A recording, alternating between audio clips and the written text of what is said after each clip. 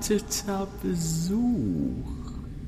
Hervorragend. Stellt sich nur die Frage, wen es hierher verschlagen hat. Hoffentlich ist es nicht wieder eine Gruppe von Quälgeistern, die diese widerlichen Süßigkeiten haben wollen. Die schmecken doch überhaupt nicht. Also weder die Süßigkeiten noch die überzuckerten Kinder.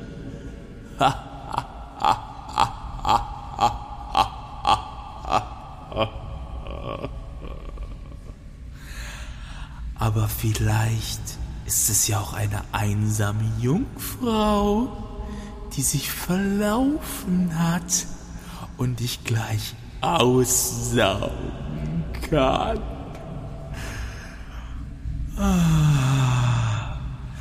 Wie lange bin ich nicht mehr in diesen Genuss gekommen? Ja, ich komme schon. Ich komme schon, mein Kind.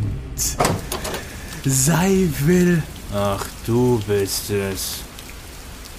Komm rein.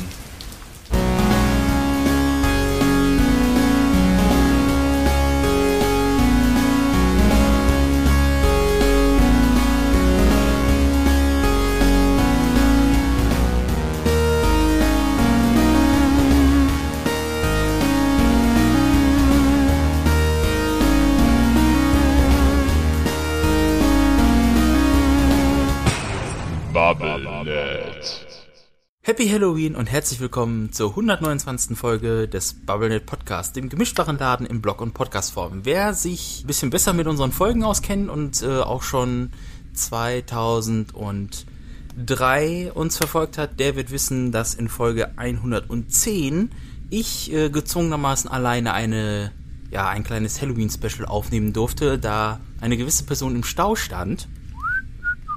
Wer kann das wohl sein? Und ja, in der damaligen Folge habe ich mich ausgiebig um die Universal Monsters, also Frankenstein, Dracula etc. gekümmert, genauso wie um ein paar Hitchcock-Filme, um Nosferatu und natürlich auch die ganzen Roger Corman, Edgar Allan Poe-Verfilmungen, wo Vincent Price mitspielt. Und ja, das wollen wir, denn glücklicherweise mache ich das heute nicht alleine. Nein, ich habe heute einen Gast.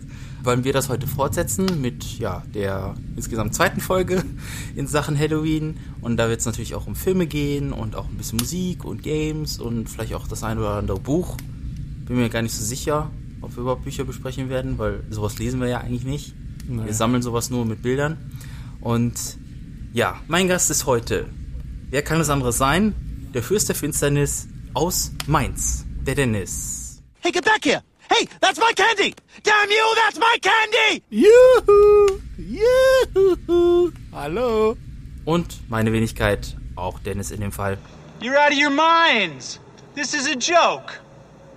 This is caca!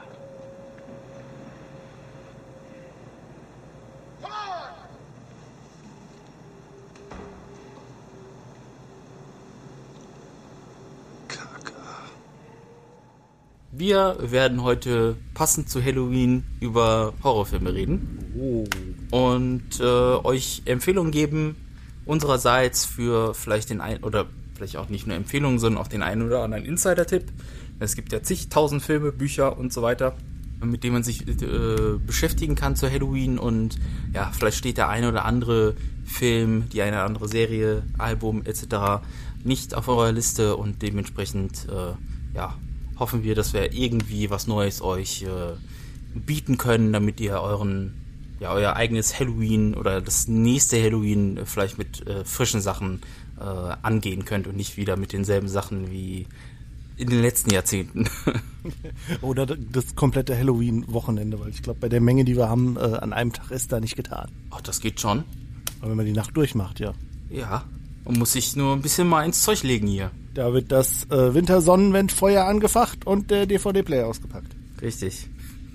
Das ist aber noch nicht alles, denn wie gewohnt haben wir auch musikalische Gäste. Dieses Mal auch ein bisschen passender als vor 2 Jahren, denn wir begrüßen zum einen die Metalcore-Band The Bloodline zum zweiten Mal bei uns im Podcast aus Chicago, Illinois, die ja bei unserem Geburtstagsspecial dabei war, und wir heißen Chris Clancy nochmal hier willkommen mit seiner ganz neuen Band Wearing Scars aus Northampton, UK. Auch eine Metalcore-Band und ja, beide jeweils mit neuem Material, beziehungsweise mit ihrem Debütmaterial heute hier, und das werden wir euch zwischenzeitlich präsentieren. Also volles Metalcore-Brett heute. Kann man so sagen, ja. So macht man das. Richtig. Gibt's irgendwas, was wir noch erwähnen könnten? Irgendwie, keine Ahnung, letztes Mal war ja Zurück in die Zukunft bei uns angesagt. Ja, und heute Halloween. Und heute Halloween, ja. Immer den passenden Anlass für irgendwelche Podcast-Aufnahmen raussuchen, ja, und dann was dafür produzieren. Ja, richtig. So macht man das. So macht man das, ja. Paul ist heute nicht da. Bestimmt arbeiten. Entweder das oder ausruhen von der Arbeit. Während wir hier uns einen Flets machen, ist der am Hardcore schaffen. Ist der am Hardcore schaffen, ja. Man nennt ihn auch Igor. Ja, mein Meister, ja, mein Meister. Paul, der Pestatter. Der Pestatter. Pestatter. Mir ist gerade kein anderes Wortspiel eingefallen. Ich war auch schon mal besser. Ja. Aber du hast ja 4 Tassen Kaffee-Intus, also sollte das später vielleicht nochmal kommen. Ich fühle mich ein bisschen wie ein Igor. Ja. Kaffee. Was? Ja. Wie vorhin schon erwähnt, widmen wir uns heute passend zu Halloween im Bereich Film und TV, Games, Musik und eventuell auch Comics und Bücher, ja, halt dem Thema Horror. Oder Grusel oder was auch immer. Spuk, genau. Spuk. Also quasi, sprich, allen Dingen, die man sich aus den Bereichen an Halloween geben kann, um auf irgendeine Art und Weise Halloween zu feiern. Denn ich weiß nicht, wie das bei dir aussieht, Dennis. Feierst du Halloween mit Verkleidung und bla bla und gehst irgendwo weg? Nö. Ja. Das ist so wie Fastnacht. Mir braucht hier keiner vors Tor kommen mit irgendeinem Scheißkostüm und einem Eimer. Das Einzige, was der seinen Eimer reinkriegt, ist den Dreck, den ich hier von der Wand gekratzt habe, als ich renoviert habe. Kann er fressen. Tja. Aber macht man das mittlerweile schon in Deutschland? Ab und an, also nicht überall, glaube ich. Also ich habe das bis jetzt noch nicht, glaube ich, noch nicht gesehen in Deutschland, dass jemand irgendwie rumgeht und so Süßes und Saures. Ja, das nicht, sondern immer nur Süßigkeiten schnorren. Das ist noch viel dümmer.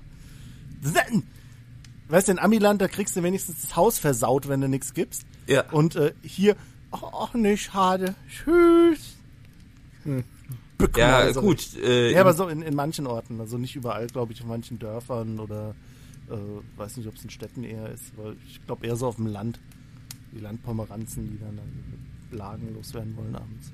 Ja, die Kinder müssen ja auch ihre Stimmen fit halten für Dezember, ne? Wo sie dann St. Martin-mäßig durch die Länder ziehen. Halt doch die Fresse. Ja, sind so schon genug Leute, die irgendwas haben wollen, die an der Tür dann klingeln. Schnorrer, alles Schnorrer. St. Martin, dann hier die 3 scheinheiligen Könige, wo sie dann irgendwie so billig Graffiti an deine Wand malen wollen. Ich glaube, das ist sogar in manchen Gebieten an Fastnacht, dass sie rumgehen. Ich glaube, oben Richtung Westerwald irgendwo, habe ich mal was mitgekriegt. Das ist so der Zeitraum, wo die unterwegs sind. Die sind, glaube ich, eine Woche vor Silvester und dann so die 2 Wochen danach sind die unterwegs, glaube ich. Ja, die scheinheiligen das sind die on Tour. Aber Richtung Fastnacht ziehen dann auch irgendwie wieder Blagen rum und schnorren Süßigkeiten.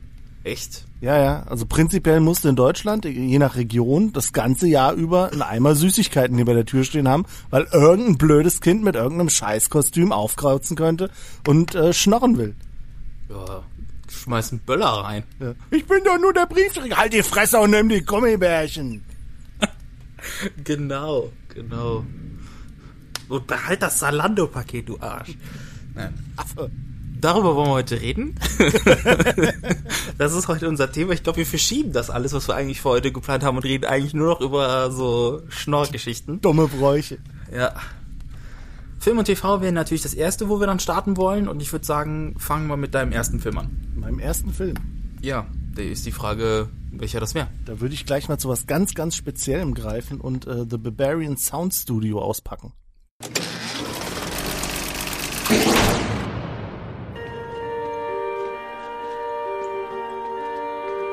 Excuse me, do you speak? No. A new world of sound awaits you. A new world that requires all your magic powers. Oh, grazie. Crazy man. I didn't quite know I'd be working on this sort of film. What did you expect? What's he doing to her? I've never worked on a horror film before. Horror film? This is a Santini film. Don't call my film horror again. This is going to be a fantastic film. Brutal and honest. Nagra 4D tape recorder. I try my best to do my work, and it's never good enough. Do what I tell you. Am I clear? I'm just a whore to them. I feel so dirty and cheap. Perché con I tuoi santi io ti lodi nei secoli dei secoli. Sangue di Cristo, inebriami. Acqua del costato di Cristo, lavami.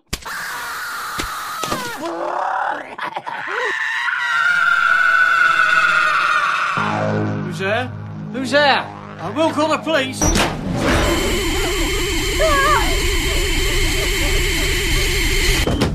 You never stop to ask why they hired you.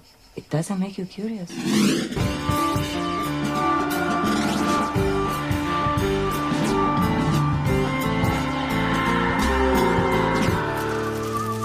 think you're forgetting this is not your studio.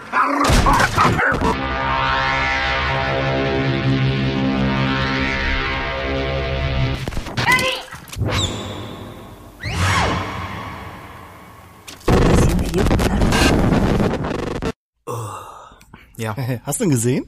Ja, ich habe alle, die du auf der Liste mir geschickt hast, also zumindest von den Filmen, habe ich alle gesehen, wobei ich In the Mouth of Madness schon länger nicht mehr gesehen habe. Sehen sich ja dauernd. Nur noch so in Stücken in Erinnerung habe. Ich weiß, worauf es hinausläuft und so weiter, aber ich kann schon nicht mehr genau sagen, was da im Film passiert. Na dann. Ja. Ja, aber wir sind ja bei Barbarian Sound Studio von Peter Strickland. Das barbarische Soundstudio, ja. Ja, genau. Ist ein britischer, ja, es wird bezeichnet als Psychothriller, es driftet aber irgendwie ins sehr Seltsame ab. Deswegen ist es, glaube ich, auch so ein Film, der nicht unbedingt jedermanns Sache sein wird oder sein kann. Er hat das Thema Horror als Thema. Also Horrorfilme als Thema. Genau, im speziellen 70er Jahre Horrorfilme aus Italien. Geht um Giallo-Filme, genau. Beziehungsweise eigentlich mehr so Psychothriller, was dann später zu Slasher-Filmen wurde. Und er geht um einen Tontechniker aus England, der auf seinem Gebiet so der Überprofi ist, dessen Ruf ihm vorauseilt und der eben zu einer italienischen Giallo-Produktion in die namensgebenden Barbarian Sound Studios soll, nach Italien. Erste Hürde natürlich, als Brite spricht man nicht unbedingt Italienisch und er spricht auch kein Italienisch. Ich glaube, der Produzent spricht mit ihm Englisch, so gebrochenes Englisch. Und auf jeden Fall er dann allein in Italien in dieser Horrorfilmproduktion für den Ton verantwortlich. Und er hat ein bisschen Schwierigkeiten mit der Zeit, mit dem, was er da machen soll, umzugehen. So mit den Bildereindrücken. Er muss sich ja diesen Film angucken, um zu sehen, welche Effekte er dazu macht. Muss dann einzelne Szenen vertonen. Das ist so ein kleiner Blick auch so ein bisschen hinter die Kulissen. Und seine Psyche verkraftet das Ganze nicht und er driftet dann ein bisschen ab und irgendwann verschwimmt auch so ein bisschen die Grenze zwischen Realität und Fiktion oder dem Film, mit dem er arbeiten muss, und er hat dann Halluzinationen und ja, der Film arbeitet eben sehr, sehr viel mit dem Ton. Genau. Man sieht Sachen, die man sonst normal nur hört. Das fand ich ganz interessant.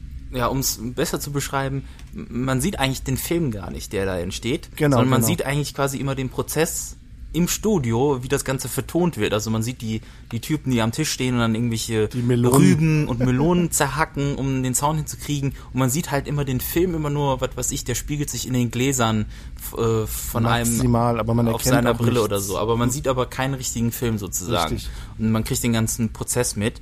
Und was man auch nicht vergessen darf, das bei deiner Schilderung jetzt nicht drin war, ist halt, dass der Tontechniker, Gilderoy heißt der, genau, noch nie einen Horrorfilm gemacht hat. Genau, der stimmt, ja. der hat zwar Preise abgesahnt für seine Arbeit und so weiter, aber das waren alles so Heimat-Doku-Filme. Also Naturdokumentationen. Ja, und der wohnt auch auf dem Land bei seiner Mutter und er macht seine ganzen Sounds in irgendeiner Scheune oder so, glaube ich, war so das Gimmick bei ihm.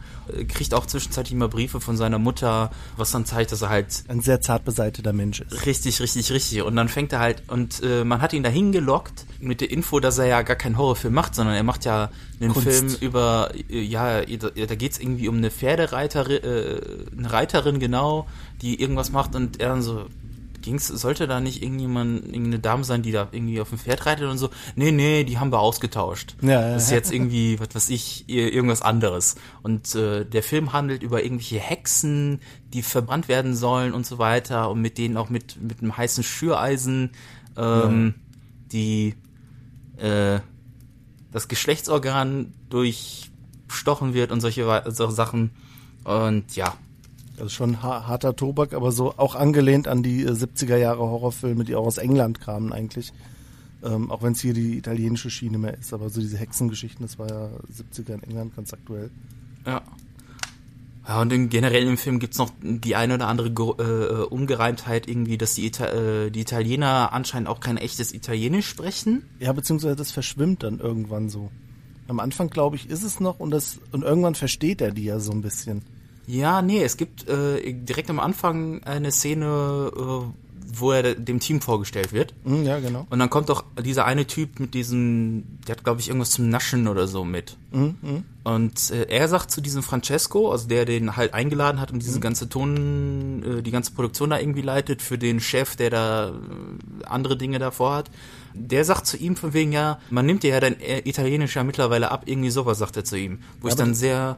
Das ist, glaube ich, aber nicht so ganz am Anfang, sondern irgendwie schon weiter hinten, wo Nee, er schon das ist am Abdriften ist. mit die erste Szene schon. Echt? Ich hatte es weiter hinten in Erinnerung. Deswegen hatte ich zwischenzeitlich so ein paar andere Gedanken, in welche Richtung der Film geht.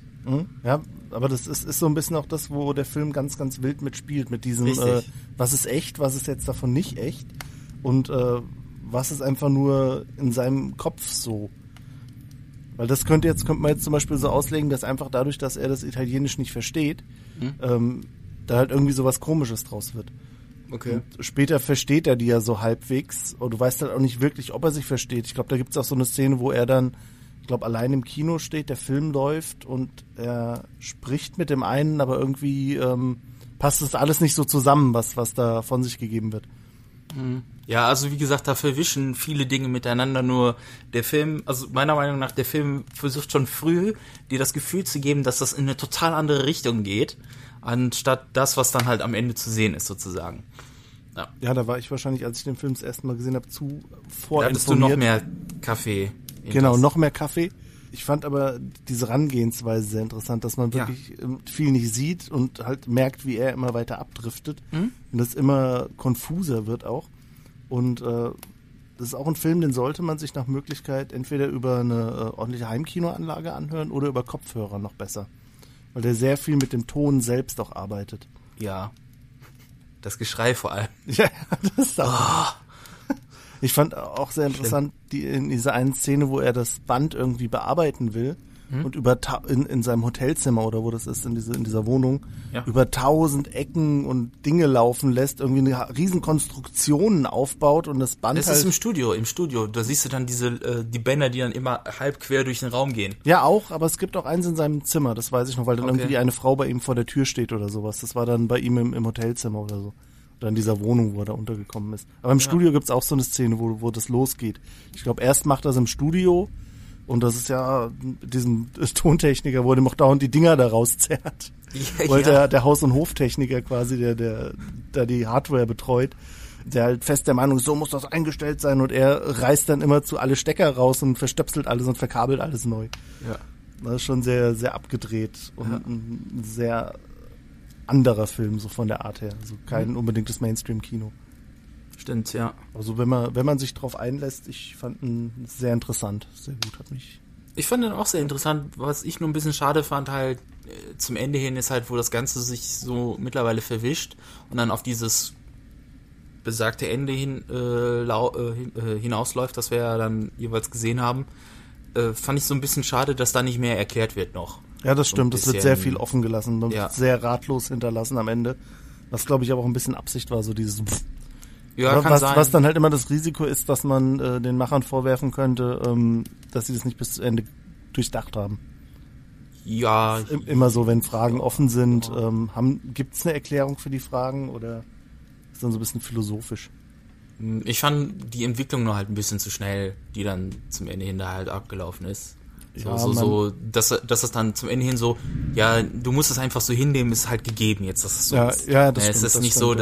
dass es keinen gefühlten richtigen Auslöser dafür gab, dass das jetzt so darauf hinausgelaufen ist. Ja. So, da, weiß nicht. Hätte ich vielleicht im echten Leben anders reagiert, aber gut. Wir sind ja nicht Gilderoy. Von daher. Genau, wir sind nicht in den 70ern. Wir sind schon zu abgehärtet. Zu abgehärtet, ja. Sonst noch was zu dem Film? Irgendwie, keine Ahnung. Nee, das nicht. Also ist auf DVD und Blu-ray raus. Ich habe die Blu-ray-Fassung hier. Ist 2012 erschienen, falls wir das Genau. noch nicht gesagt haben. Genau, ist schon ein paar Jährchen her. Habe ich erst dieses Jahr irgendwie auf dem Plan gehabt. Und ja, also kann man sich, wenn man mal so ein bisschen was anderes in der Richtung sehen will, gerne mal angucken. Okay, dann mache ich mit dem nächsten Film weiter. Auf meiner Liste, und ich glaube, da können wir beide was zu sagen, denn das ist nämlich The Return of the Living Dead.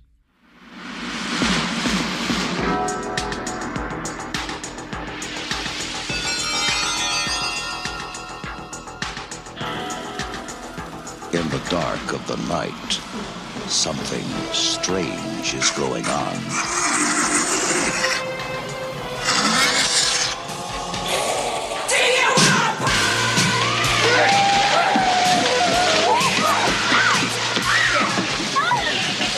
You see that movie, Night of the Living Dead? Sure. They ship those bodies. Well, say hello. The dead have risen from the grave, Mister, there's 100 of those things out there. How many did you say? 100? and now the question is, how do we get them back into the ground? Bert, Frank, we have a little problem. 4 left. 10 right.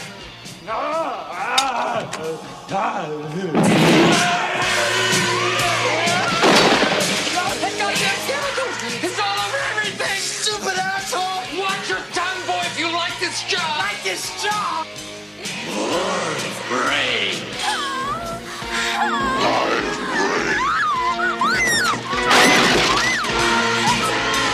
Medical science is baffled. It's a puzzle. Because technically, you're not alive. Why do you eat people? Not people. Brains. How do you kill something that's already dead? Well, how do I know, Fred? I don't know. Let me think. It's not a bad question, Bert. In that movie, they destroyed the brain to kill him. Is that what they did? The brain, right?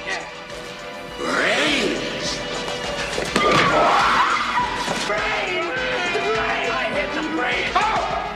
Get it off! Get it off! Get it off! Get it off! Get it off! Get it off! The military is nervous. How was your day?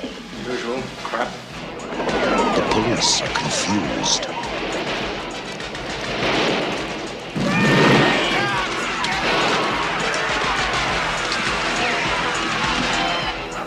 Send more cops. It worked in the movie! Well, it ain't working now. Ain't the movie line? It's not a bad question, Bert. It's not a bad question, Bert. It's not a bad question, Bert. The return of the living dead. Yeah, Brains! Richtig, aus dem Jahre 1985 von Dan O'Bannon. Und es ist eigentlich keine Fortsetzung zu Night of the Living Dead. Nee, gar nicht eigentlich. Also, Eigentlich nicht, aber es thematisiert Night of the Living Dead. ja, und bringt es auf eine fast schon Comedy-Schiene. Ja, das auch, ja. So eine Trash-Comedy. Return of the Living Dead beginnt in einer Lagerhalle für medizinische Güter, wo der Vorarbeiter Frank seinen neuen Mitarbeiter Freddy beeindrucken will und ihm halt erzählt, dass auf einer Waren The Night of the Living Dead, also quasi, dass es diesen Vorfall mit den Zombies wirklich gab und so weiter und das Militär das vertuschen wollte und die Regierung und bla bla und diese Zombie-Leichen nach einem gewissen Experiment oder so eingefangen wurden und in Fässer gesteckt wurden. Und durch einen Zufall wurde eine haben sie die Lieferscheine irgendwie vertauscht und dadurch sind halt in diesem Lagerhaus, wo sie halt arbeiten, 2 Fässer angekommen, wo halt Zombies drin sind.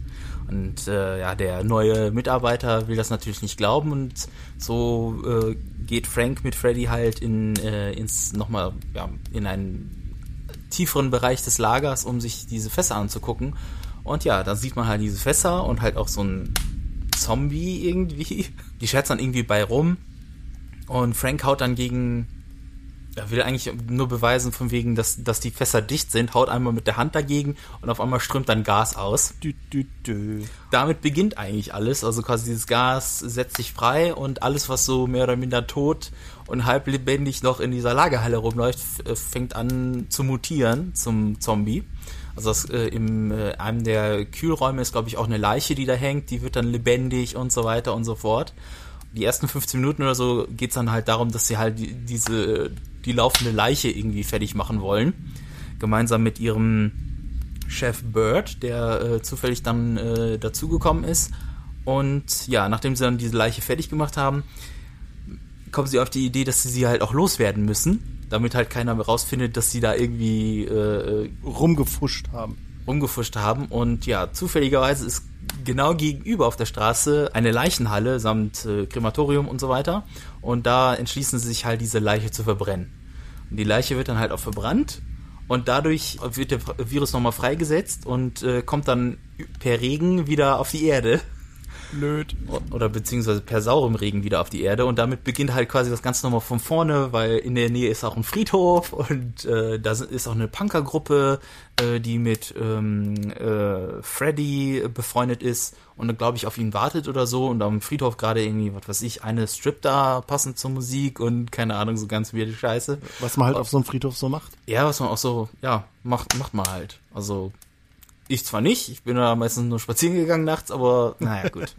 Naja, und dann werden die langen Toten auf dem Friedhof wieder wach und dann fängt der Überlebenskampf so richtig an, dass sie sich dann in so einer Kapelle verschanzen und so weiter und so fort. Und eigentlich, wenn man jetzt Night of the Living Dead zum Beispiel gesehen hat, der ziemlich ernst eigentlich war, von Anfang bis Ende, ist der halt auf lustig getrimmt. Also der bringt auch so wirklich diese 80er-Comedy-Schiene mit rein, mit viel Slapstick und komischen Sprüchen, auch die Zombies können irgendwie halbwegs reden und da gibt's eine lustige Szene, wo dann irgendwie die Zombies erst einen Polizisten umlegen, der mit einem Wagen gekommen ist und dann benutzen sie auch das Funkgerät, um dann noch mehr Leute dazu zu holen, also Krankenwagen, Polizei und so weiter, damit sie quasi noch mehr Leichen zu fressen haben. Und das war eigentlich ganz lustig, also kann ich sehr empfehlen, den Film, also ist einer von meinen Lieblings-Zombie-Filmen, wenn man das so sagen kann, ja. Ja, weil er auch so sehr, sehr schön diese 80er Jahre Popkultur mit reinbringt halt. Das war der Zombie-Film, der diese Zombies mitgebracht hat oder eingeführt hat, die da rumschlurfen und Gehirn, Brains von sich geben. Das war damals noch nicht gang und gäbe. Also das war The Return of the Living Dead, der das zum ersten Mal gemacht hat und dann damit auch eine Marke gesetzt hat. War nicht Return of the Living Dead auch der Film, der so in den 80ern auch diese Zombie-Welle dann irgendwie gestartet hat, oder vertue ich mich da gerade? Nee, das kommt schon hin. Also ich glaube nicht, dass so Night of the Creeps und so weiter. Ja, genau, so diese 80s Teenie-Zombie-Trash-Komödien-Sachen. Ja. Ich hatte dann noch The Return of the Living Dead 2 auf VHS damals, weil ein Kumpel, dem sein Bruder, der war schon erwachsen und der konnte aus England Kassetten bestellen. Wow. Das war eine ganz heiße Nummer. Cool. Lange vor Internet. Also Jahre ich importiere mir das aus der Schweiz oder aus Österreich, da konnte man sich tolle, geile VHS aus England holen. Ja, das war halt damals bei VHS ja genauso das Problem mit, da musstest du ja auch noch NTSC abspielen können, das konnte dann nicht jeder Videorekorder. Und dann halt aus England, das muss ja auch irgendwie bezahlt werden, weil so einfach Vorkasse oder so geht da ja nicht. Stimmt. Da hatte man noch kein Online-Banking und in dem Alter hatten wir auch noch gar kein Konto. Und ich weiß gar nicht, er hat irgendwie entweder einen Importhandel gehabt oder über den er es bezogen hat, ich weiß es nicht mehr, ist zu lange her. Aber der hat auf jeden Fall sehr viele Filme dann von der Insel geholt, die hier dann entweder indiziert waren oder stark gekürzt und war auch The Return of the Living Dead 2 dabei. Der hat im Prinzip dasselbe nochmal weitergeführt. Also da war nicht viel anders. Ja, nur da ist dann Highschool Dance genau, oder sowas irgendwie, glaube ich. Es fängt auch auf dem Friedhof an, meine ich. Ja. Wo dann hier der Friedhofswärter mit seinem Leichenbestatterkumpel da irgendwie das sind, gerade genau, unterwegs die tauchen dann ist. nochmal wieder auf, ja. Genau, und dann verliert, glaube ich, ein Militärtruck, verliert ein Fass mit Gas. Wobei, wie können die denn eigentlich wieder auftauchen nach dem Ende von 1? Das ist völlig egal. Ich meine, bei 1 passiert doch egal. Das ist völlig irrelevant. Von der Filmserie gibt es, glaube ich, mehrere. Also Teil 3 weiß ich, dass es den noch gibt. Ich glaube, ein 4er, 5er gibt es auch noch. Ja, aber ich glaube, nach Teil 2 sollte man aufhören. Die restlichen sind, glaube ich, nichts mehr. Ja, der 3. ist echt nichts mehr. Ist höchstens noch sehenswert, weil da irgendeine bekannte Schauspielerin, die irgendwie bei gewissen Serien oder Sci-Fi-Serien mitgemacht hat, mitspielt. Die ist dann so ein komisches Hyper-Zombie-Ding mit so komischen Krallen und so weiter. H.P. Baxter. Ja, genau. Will ich, ob da sonst noch irgendwas Erwähnenswertes ist, weil vieles wäre gespoilert, wenn man jetzt jede Szene irgendwie erwähnen könnte. Das stimmt allerdings. Und ja, ich weiß nicht, alle Zombies nicht, aber ein gewisses Zombie, nämlich das in der Lagerhalle, das dann später auftaucht, das sah ja ziemlich ulkig aus, ne? Das war ja so ein komisches Skelett mit so sich drehenden Augen irgendwie. Stimmt, ja. Ja, das so ziemlich nicht auf Jim Henson, aber wo man merkte, dass das eigentlich so eine Puppe ist, die sich da bewegt, aber das war trotzdem noch ganz gut gemacht. Ja, also aber auch von Effekten her. Macht den Film, glaube ich, auch so Halloween-Party tauglich. Also wenn man so Halloween-Filmabend machen will oder so, dann ist das, glaube ich, einer der Filme, die man da unbedingt mal mit auf dem Plan haben sollte, weil die halt auch so einen gewissen Spaßfaktor mitbringen. Ja. Und nicht einfach nur Horrorfilm und düster, sondern halt auch diese lustige Schiene und dann auch eben teilweise durch die trashigen Effekte einfach, weil da war kein großes Budget hinter in dem Sinne. Das macht das Ganze unterhaltsam. Nicht so viel. Da bleiben wir doch gleich in den 80ern. 1986. Die Fliege von David Cronenberg. I think you're making a mistake. I think you really want to talk to me. Sorry, I have 3 other interviews to do before this party's over. Yeah, but they're not working on something that'll change the world as we know it. They say they are. Yeah, but they're lying. There is a limit, even to the imagination. Human teleportation, molecular decimation, breakdown, and reformation is inherently purging. Where our greatest creations meet our deepest fears. Something went wrong, Seth. When you went through, something went wrong. You are about to go beyond that limit.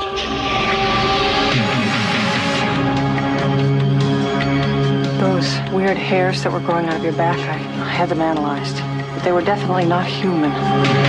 If you saw how scared and angry and desperate he is... I'm sure Typhoid Mary was a very nice person, too, when you saw her socially. No! You're afraid to be destroyed and recreated, aren't you? You're changing, Seth. Everything about you is changing. Oh, no. What's happening to me? Am I dying? I want to know what's going on.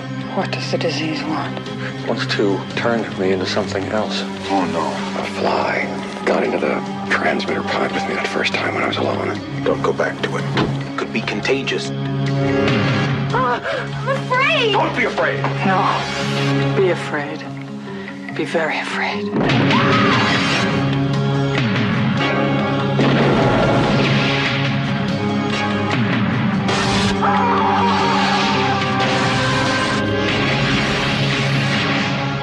Help me. Please, help me.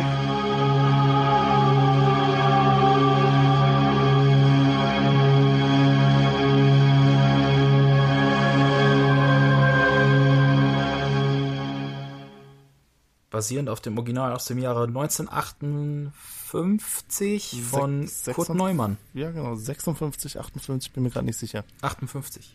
58, von 1958. Von Kurt Neumann. Kurt Neumann. Ja, ein German. Der gute Kurti.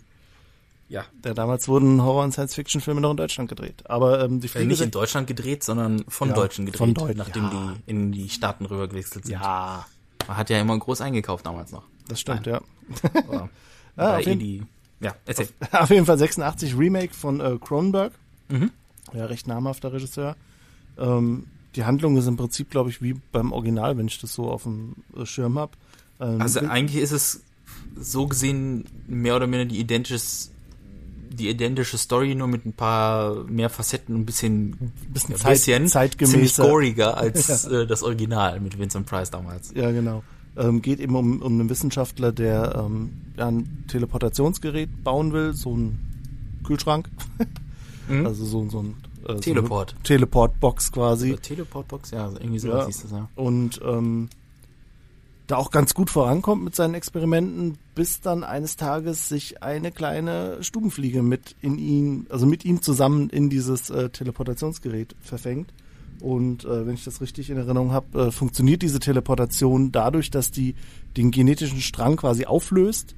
Will eigentlich beamen, sozusagen. Also man wird also in die einzelnen Teile zersetzt und dann wieder zusammengeholt in der nächsten Box. Und er hat einen Testlauf vorher mit einem Affen, den er da reinsteckt, und der kommt dann, also der läuft nicht so toll, sagen wir es mal so. Der Affe kommt zwar irgendwie wieder, aber da hat sich das Innere nach außen... Stimmt, ja, der hat sich umgestülpt. Umgestülpt sozusagen, ja. Und der zweite Testlauf macht er dann selber.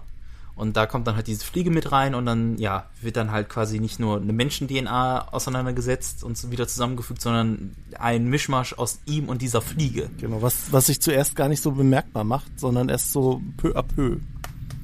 Also er verliert ja dann erstmal Haare und so weiter, so ein bisschen Ausfallerscheinungen und wird dann eben immer mehr zur Fliege. Jeff Goldblum, darf man nicht vergessen, der Schauspieler, der Seth, wie heißt er nochmal?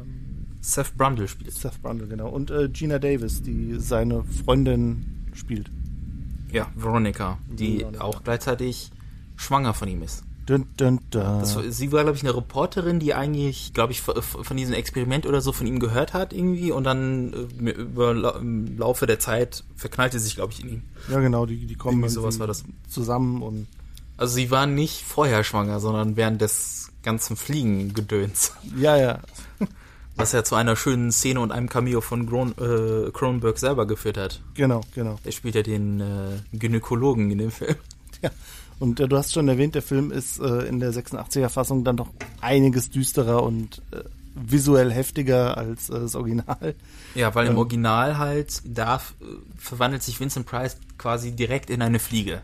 Genau. Also er kommt ja als so eine kleine Fliege, die dann so wie eine Standardfliege halt dann rumläuft, und von da an ist dann halt sein Ziel dieses, nee, stimmt gar nicht, er verwandelt sich erstmal in das Monster und dann versucht er sich nochmal zu verwandeln. Und dann wird er die kleine Fliege. Und dann wird er die kleine Fliege, die dann am Ende um Hilfe schreit. Wenn man das geschickt zusammengefasst haben will, kann man auch die Simpsons-Folge gucken.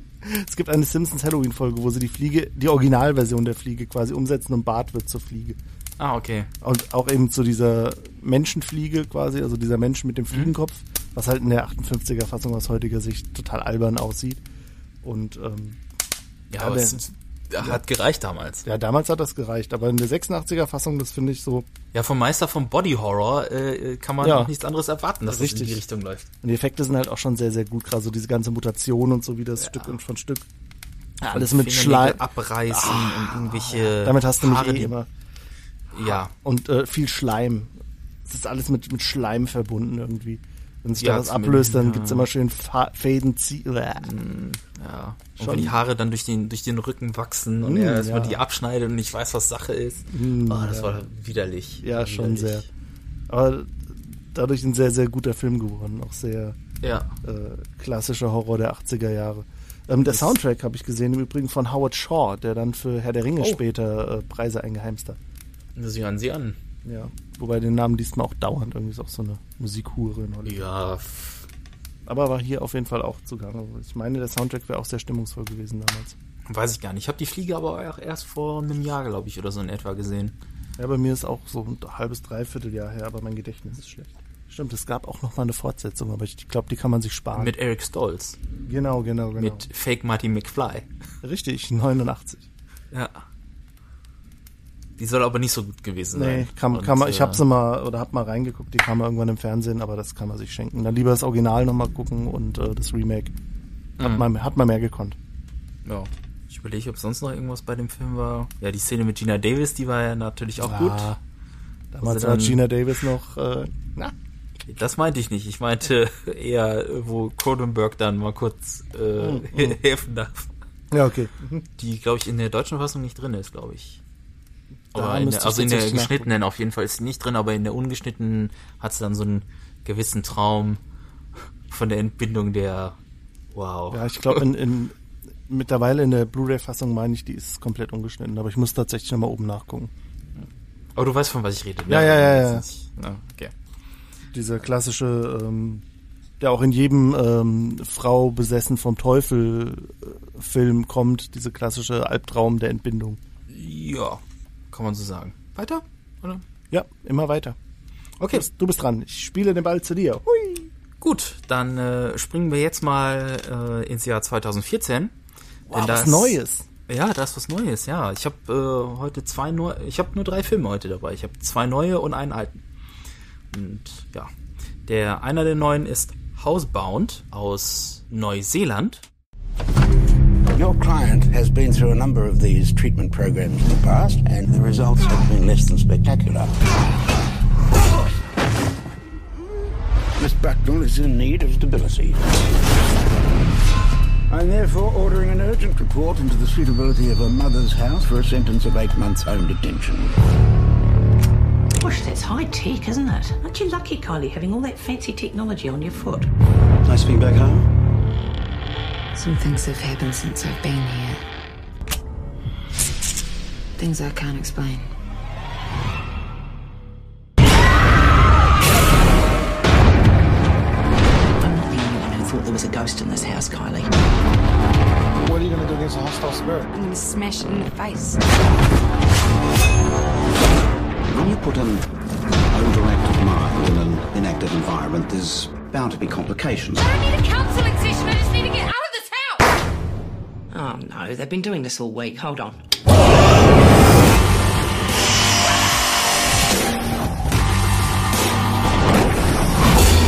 The restless spirit that lives in this house, what is your business here?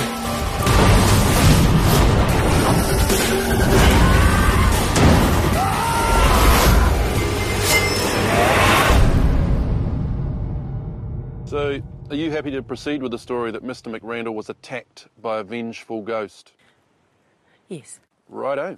Der 2014 halt erschienen ist, Filmdebüt von Gerard Johnston und in der Hauptrolle Morgana O'Reilly, die Kylie Bucknell spielt. Und Kylie ist in der Vergangenheit schon öfters negativ aufgefallen und versucht direkt zu Beginn mit einem Freund einen Bankautomaten an einer, ich glaube, das war an einer Tanke oder so, zu überfallen, indem sie halt das ganze Teil kaputt machen und dann irgendwie versuchen, das Geld rauszuholen, was natürlich schief geht. Was da schief läuft, das sage ich euch jetzt nicht, weil das eine mit der lustigsten Szene im ganzen Film war. Das geht auf jeden Fall schief und sie wird dann von der Polizei natürlich dann gefasst und wird dann aufgrund ihrer Vergangenheit dazu verdonnert, 8 Monate...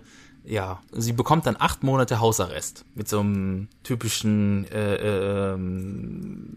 Elektroband am Knöchel, damit die Polizei immer weiß, wo sie ist, oder beziehungsweise, dass sie das Haus nicht verlässt und so weiter. Und das Ganze so eine Fußfessel. So eine Fußfessel, richtig. Und muss dann quasi bei ihrer Mutter und ihrem Stiefvater für 8 Monate ausharren. Ist natürlich aus ihrer Sicht natürlich der Horror, weil sie kommt weder mit ihrer Mutter noch mit ihrem Stiefvater wirklich aus und das führt zu gewissen Spannungen hier und da, weil sie hockt dann irgendwie vorm Fernseher die ganze Zeit und die Eltern wollen dann quasi ihre Lieblingsserie, die, was weiß ich, um 9 Uhr abends läuft, wollen sie gerne mal gucken und sie geht halt nicht vom Fernseher weg, also müssen sie quasi hoch ins Schlafzimmer und dann irgendwie über den schlechtesten Empfang im Hause quasi ihre Serie gucken und so weiter und da gibt's halt so die ein oder andere Szene, wo sie sich dann halt irgendwie käbbeln und ganz zufällig bekommt Kylie übers Radio mit, dass ihre Mutter live in der Radiosendung anruft. Und da geht's um Geister und Erfahrungen mit Geistern und so weiter. Und ihre Mutter erzählt dann quasi live im Radio übers Telefon, dass sie halt Erfahrungen mit Geistern gemacht hat, weil es in ihrem Haus spukt. Also quasi dort, wo Kylie jetzt gerade ihre 8 Monate absitzen muss.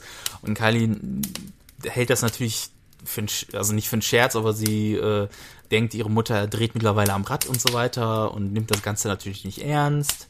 Und macht dann auch im im Laufe der nächsten Tage dann auch Witze und so weiter, bis dann halt es dazu kommt, dass sie erst nachts beim Pinkeln komische Geräusche hört im Haus, wo sie nicht ganz genau sagen kann, woher die eigentlich kommen. Und dann eines Nachts dann von eine Hand nach ihrem Bein greift. So. Und ab da an bröckelt so ein bisschen die Fassade von wegen, oder ihr Eindruck, dass, das können doch keine Geister sein und bla bla bla. Und mildert das so ein bisschen ab und sagt von wegen so, ja, wir haben irgendwelche Leute, die in unser Haus einbrechen und irgendwie da unterwegs sind, irgendwie so.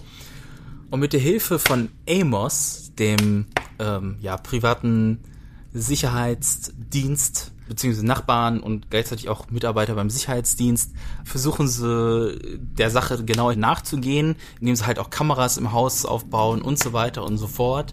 Dann passieren auch gewisse Dinge, nur die Eltern nehmen das natürlich nicht ab, trotzdem Videomaterial und meinen dann, dass halt Kylie Streiche spielt sozusagen. Und ja, im Laufe des Films kommen noch ein paar Sachen ans Tageslicht über die Vergangenheit des Hauses und Kylie findet halt auch heraus, dass das ist ein anderer Nachbar, der direkt, hinterm Garten sein Haus hat, von ihnen ein ziemlicher Creep ist und so weiter. Und da kommen immer so mehrere Sachen zusammen, die den Zuschauer in total verschiedene Richtungen leiten, um sich sein eigenes Bild zu machen, worauf das jetzt letzten Endes hinausläuft und was da jetzt überhaupt in dem Haus Sache ist und ob es da wirklich Geister gibt oder ob da jemand nur rumläuft oder warum und wie hängt das alles miteinander zusammen. Und das ist mehr eine Komödie, also es ist kein richtiger reiner Horror-Gruselfilm, sondern auch sehr, sehr, also eher eine Komödie mit ein paar Horror-Einflüssen hier und da aufgrund dieses Geister-Settings. Also so dieses klassische neuseeländische Horrorfilm, die ja immer so einen leichten Comedy-Einschlag hatten. Siehe die alten Peter Jackson-Filme und sowas. Auch Frighteners und so. Zum Beispiel und Bad Taste. Ja. Nein. Ein bisschen splatterig ist das hier und da auch in gewissen Szenen, aber an sich ist es mehr auf Comedy ausgerichtet, dieser Film, und kommt auch mit einigen lustigen Sprüchen daher, und auch die Charaktere sind auch, also allein Amos, der Sicherheitsbeauftragte halt mit den Kameras und seinen komischen Methoden rauszufinden, ob Geister mit ihnen sprechen, indem er halt so ein ganz normales Audiotape oder so ein Diktiergerät mit sich führt und dann irgendwie sagt, Geist, wenn du mit uns reden willst, dann sag irgendwas, und dann lässt er irgendwie das Tape laufen, spult dann zurück und hört dann rein und dann hört er nichts, solche Sachen. Also sehr lustig auf jeden Fall. Also hat mir ich hatte vorher nichts davon gehört, habe den nur irgendwie gesehen, dass es den irgendwie gibt. Und dachte mir so, guckst du mal rein irgendwie, und war dann doch positiv überrascht, dass der doch lustiger und teilweise auch ein bisschen härter zur Sache geht, als ich mir das vorher ausgemalt hatte. Aber kann ich nur empfehlen. Also ist von den letzten lustigeren Filmen, die ich so in letzter Zeit gesehen habe, mit einer der besten. Ja, ich glaube, den muss ich mir auch mal zu Gemüte führen. Der klingt sehr gut. Wie gesagt, da kommen so Szenen zusammen und auch so Momente halt, wo, wie gesagt, die Kylie halt eigentlich nichts gemacht hat und irgendwie hinter den Leuten steht, und dann, da passiert einem halt ein Unfall irgendwie, und obwohl sie eigentlich gar nicht in Reichweite stand, dreht sich der komplette Raum um und sagt so, ja, du warst das. Und da sind echt coole Sachen dabei. Also, ja, lustiger Film, kann ich auch nur empfehlen. Aus Neuseeland. Wo ja einige gute Filme herkommen. Mhm. Ich hätte jetzt noch einen Film auf dem Plan, wenn wir zu deinem nichts weiter haben. Ein Film aus den USA. Beim Land zu bleiben. Um genau zu sein, eine Verfilmung von einer Clive Barker Kurzgeschichte. The Midnight Meat Train.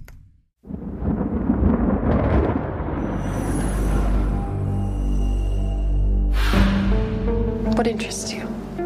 The city. Because no one's ever captured it. Not the way it really is. That's my goal, that's my dream. Then you're failing. The next time you find yourself at the heart of the city, stay put. Keep shooting.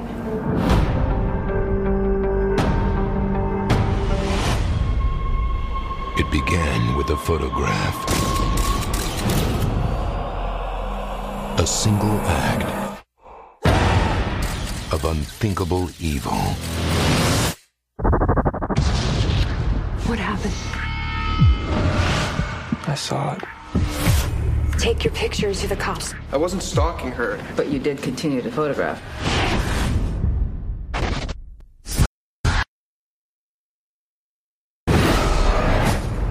Now, These represent missing people for the last 3 years. the only way to make it stop I followed them into the subway. He butchers them like cattle. They never find the remains because he unloads the meat somewhere. is to go for the ride. I got a train to catch.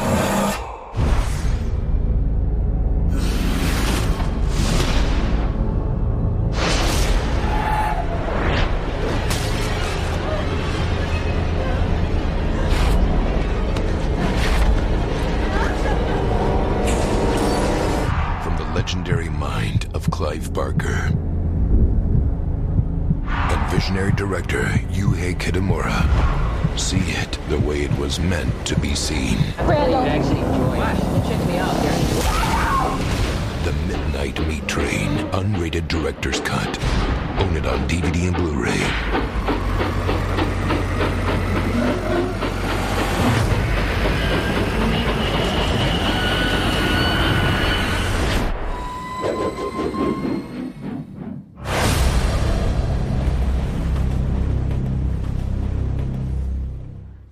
Von einem Nicht-Amerikaner.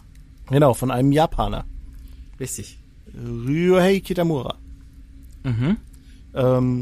Wobei Barker verantwortlicher Produzent war, also der ist ja dann irgendwann mal übergegangen dazu, nachdem er selbst keine Filme mehr gemacht hat, zumindest dabei zu sein, wenn seine Stoffe verfilmt werden. Und hier auch so, The Midnight Meat Train ist im Original eine Kurzgeschichte aus den doch recht berühmten Büchern des Blutes von Clive Barker, was, ich glaube, mittlerweile 8 Bände Kurzgeschichten sind. Okay. Und ist, glaube ich, direkt aus einem der ersten, entweder erster oder zweiter Band der Bücher des Blutes. Geht um Leon Kaufmann, einem Fotografen. Gespielt von Bradley Cooper. Genau, der in New York unterwegs ist und viel nachts Menschen und Gegenden fotografiert. Mitkriegt, wie in der Bahn eine junge Frau überfallen wird, bisschen dazwischen geht. Ich glaube, er wird sogar noch ganz ordentlich vermöbelt, wenn ich das richtig in Erinnerung habe. Nein. Nee. Er sieht halt diese Frau und Ja, genau. fotografiert das erstmal, ohne wirklich einzuschreiten. Und als dann die Situation beginnt zu eskalieren, wird er dann lauter und versucht dann halt diese Gang, die Dame da ausrauben will, aufzuhalten. Und lockt die, indem er halt ständig Fotos von denen macht, immer weiter zur Überwachungskamera. Stimmt, sagt so von wegen, wenn du keinen Auftritt recht. im Fernsehen haben willst, würde ich jetzt mich verziehen, so nach dem Motto, und rettet dadurch dann halt die Frau. Genau. Die wiederum abhaut.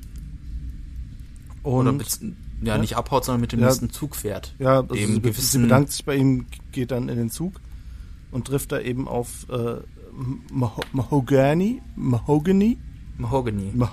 gespielt von Vinnie Jones. Der ein bisschen mehr auf dem Kerbholz hat, als einfach nur der spießige Kerl, der im ersten Moment zu sein scheint. Das ist so ein großgewachsener, breitschultriger, im Anzug sehr, sehr penibel alles hergerichtet hat. Und der entpuppt sich dann als regelrechter Schlachter. Als Metzger, im doppelten Sinne. Genau. Im echten Leben und im nächtlichen Leben quasi. Im nächtlichen Zugbetrieb. Genau. Ja. Sache ist dann, dass der immer in einem bestimmten Zug fährt, also in einer bestimmten U-Bahn, die an einem Punkt immer vom Hauptgleis abgeleitet wird und dann woanders landet. Ja. Und in diesem Zug hinten in einem Abteil hängen halt einfach Leichen, aufgehängt an Fleischerhaken und ja, der Fotograf, ich weiß nicht, begegnet er ihm da auch? Nee, er begegnet ihm, glaube ich, später erst. Er sieht ihn nur so im Vorbeifahren dann. Geht ihm so ein bisschen auf die Spur und kommt dann so langsam auf dieses Geheimnis, was dahinter steckt. Zu viel will ich da nicht verraten, weil das dann doch irgend so eine Clive Barker-typische größeres Element, was dann hinten dran steht. Es gibt eigentlich zwei Sachen, also mehr oder minder zwei Sachen, die ihn dazu führen. Einmal Vinnie Jones, also Mahogany, den er da irgendwie zwischenzeitlich irgendwie sieht und ihm halt auffällt, dass der stundenlang am Bahngleis sitzt und eigentlich nichts macht. Richtig, ja. Und die andere Sache ist, dass er dauernd Träume von diesem Zug hat. Quasi, dass er die Leute bearbeitet oder da an diesem Haken hängt und so weiter. Und je mehr er Vinnie Jones nachgeht, um rauszufinden, wo er arbeitet, wo er hingeht oder woher er mit dem Zug fährt, entwickelt er, der eigentlich, glaube ich, auch Vegetarier ist, was gar nicht so ausgesprochen wird in dem Film. Stimmt, ja. Auch noch immer mehr Interesse an diesem Fleisch. An Fleisch und so weiter. Also diese typische Clive Barker-Komponente, Fleisch und Fleischerhaken und was ja ein Bild ist, das immer wieder in seinen Geschichten und Verfilmungen auch vorkommt. Und er kommt dann in so einen Strudel, würde ich es fast bezeichnen, und kommt der Sache immer näher und immer näher, bis er zu nah ist. Bis er am Ende eben rauskriegt, was dahinter steht, was Mahogany dazu bewegt, das zu machen, was er macht. Ja. Also ganz freiwillig macht das nämlich auch nicht. Genau, gefolgt von seiner Freundin und deren Kollegen oder so, ne? Ja, genau. Die quasi dann auch noch, also quasi mitkriegen, dass er da seine Zeit halt für opfert, um diesem Mahogany nachzugehen, und sie wollen halt auch Beweise haben und brechen dann, glaube ich, zwischenzeitlich mal in der Bude von Mahogany ein. Genau. Ja, aber mehr braucht man da auch nicht sagen, glaube ich. Richtig, ja. Weil dann kommt man zu nah an die Komponente, die hinten dran steht. Und richtig. Fand ich, ist vor allem für eine Clive Barker-Verfilmung eine der besseren. Echt? Ja, schon. Okay. Ja, weil da gab es wesentlich schlechtere. Gut, dann bin ich froh, dass ich nur die gesehen habe. Ja. Also auf keinen Fall sollte man sich Books of Blood, also direkt Bücher des Blutes, angucken. Die ist grausam. Man sieht halt nur Bücher und die sind voll mit Blut. Genau. Nee, viel schlimmer. Ganz interessant bei dem Film hier, Vinnie Jones, der Mahogany spielt, hat in dem ganzen Film genau ein Wort. Er sagt nur ein einziges Mal ein Wort. Er sagt nur ein Wort? Er sagt nur ein Wort, nämlich willkommen. Sonst spricht er nicht. Ah, okay. Was ist mir gar nicht aufgefallen, um ehrlich zu sein. Ja, der ist immer nur sehr präsent, aber der spricht tatsächlich nie. Ja, er macht auch eher so Sounds irgendwie, stimmt. Wenn überhaupt. Und ansonsten ist er einfach nur da.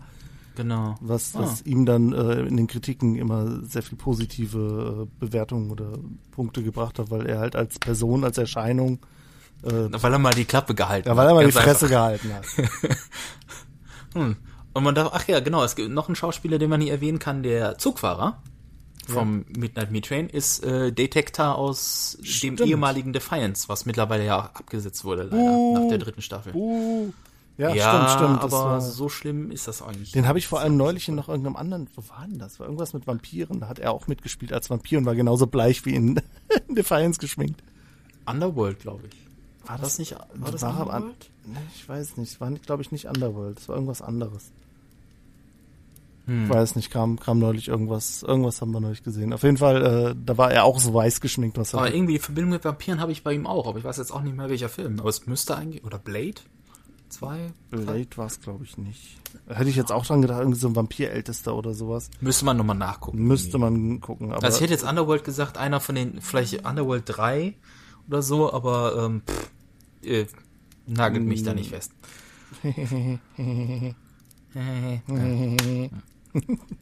Nee, also ich mochte Midnight Meat Train als eine der besseren Barker-Verfilmungen auf jeden Fall. Okay. Ohne groß zu spoilern, ich fand ein bisschen schade, dass der Film vor allem zum Ende hin und zu dem, warum es diesen komischen Zug gibt, keine Erklärung abgibt, so wirklich. Jein. Also es gibt eine Erklärung, also es gibt schon eine Erklärung, was es diesen Zug gibt, aber so dieses, was da dahinter steht, hinter dem Ganzen, warum es das überhaupt gibt, das erklärt er leider nicht. Das fand ich schade. Okay, ja, das stimmt, ja. So die Auflösung von der mystischen Komponente quasi. Ja. Da stimme ich dir zu, ja. Das fand ich schade. So, weiß ich nicht. Das ist so ein bisschen so gefühlt wie Geschichten aus der Dark Side oder Night Side? Oder wie hieß denn nochmal? Dark Side? Night Side? Twilight Zone?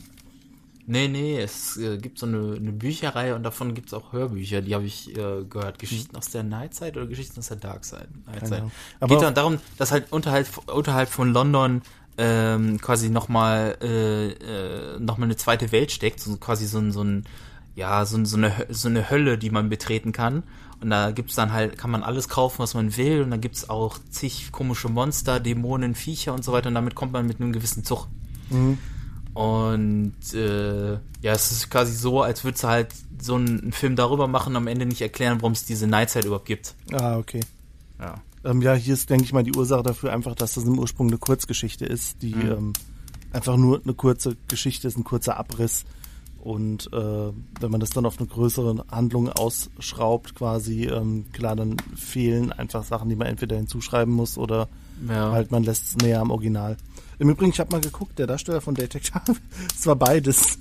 Es war Underworld Evolution und Blade 2. Ja, das war aber nicht der Film, den ich gesehen habe. Ich weiß leider nicht mehr, was es war. Er hat auch beim 13. Krieger, bei Pearl Harbor und bei der Liga des außergewöhnlichen Gentlemen mitgespielt. Stimmt, da spielt er den Unsichtbaren. Genau. Ja. Also wie gesagt, der Film war okay. Aber zum Ende hin fand ich halt schade, dass dann ein paar Erklärungen dann doch nicht gekommen sind, weil theoretisch hätte man auch gut noch einen zweiten Teil draus machen können. So, ja. So, wo Bradley Cooper dann vielleicht noch ein bisschen mehr macht. Ja, ich weiß nicht, ob das Clive Barkers Intention war dabei. Aber so wie der Film ist er eben nah an der Kurzgeschichte. Okay, ja, gut. Du bist. Kommen wir zum letzten Film von meiner Seite für heute. Und das wäre The Voices, auch aus dem Jahre 2014 von Marjane Satrapi. Hey, Jim, give me a break. Oh, okay, I'll tone it down a little bit.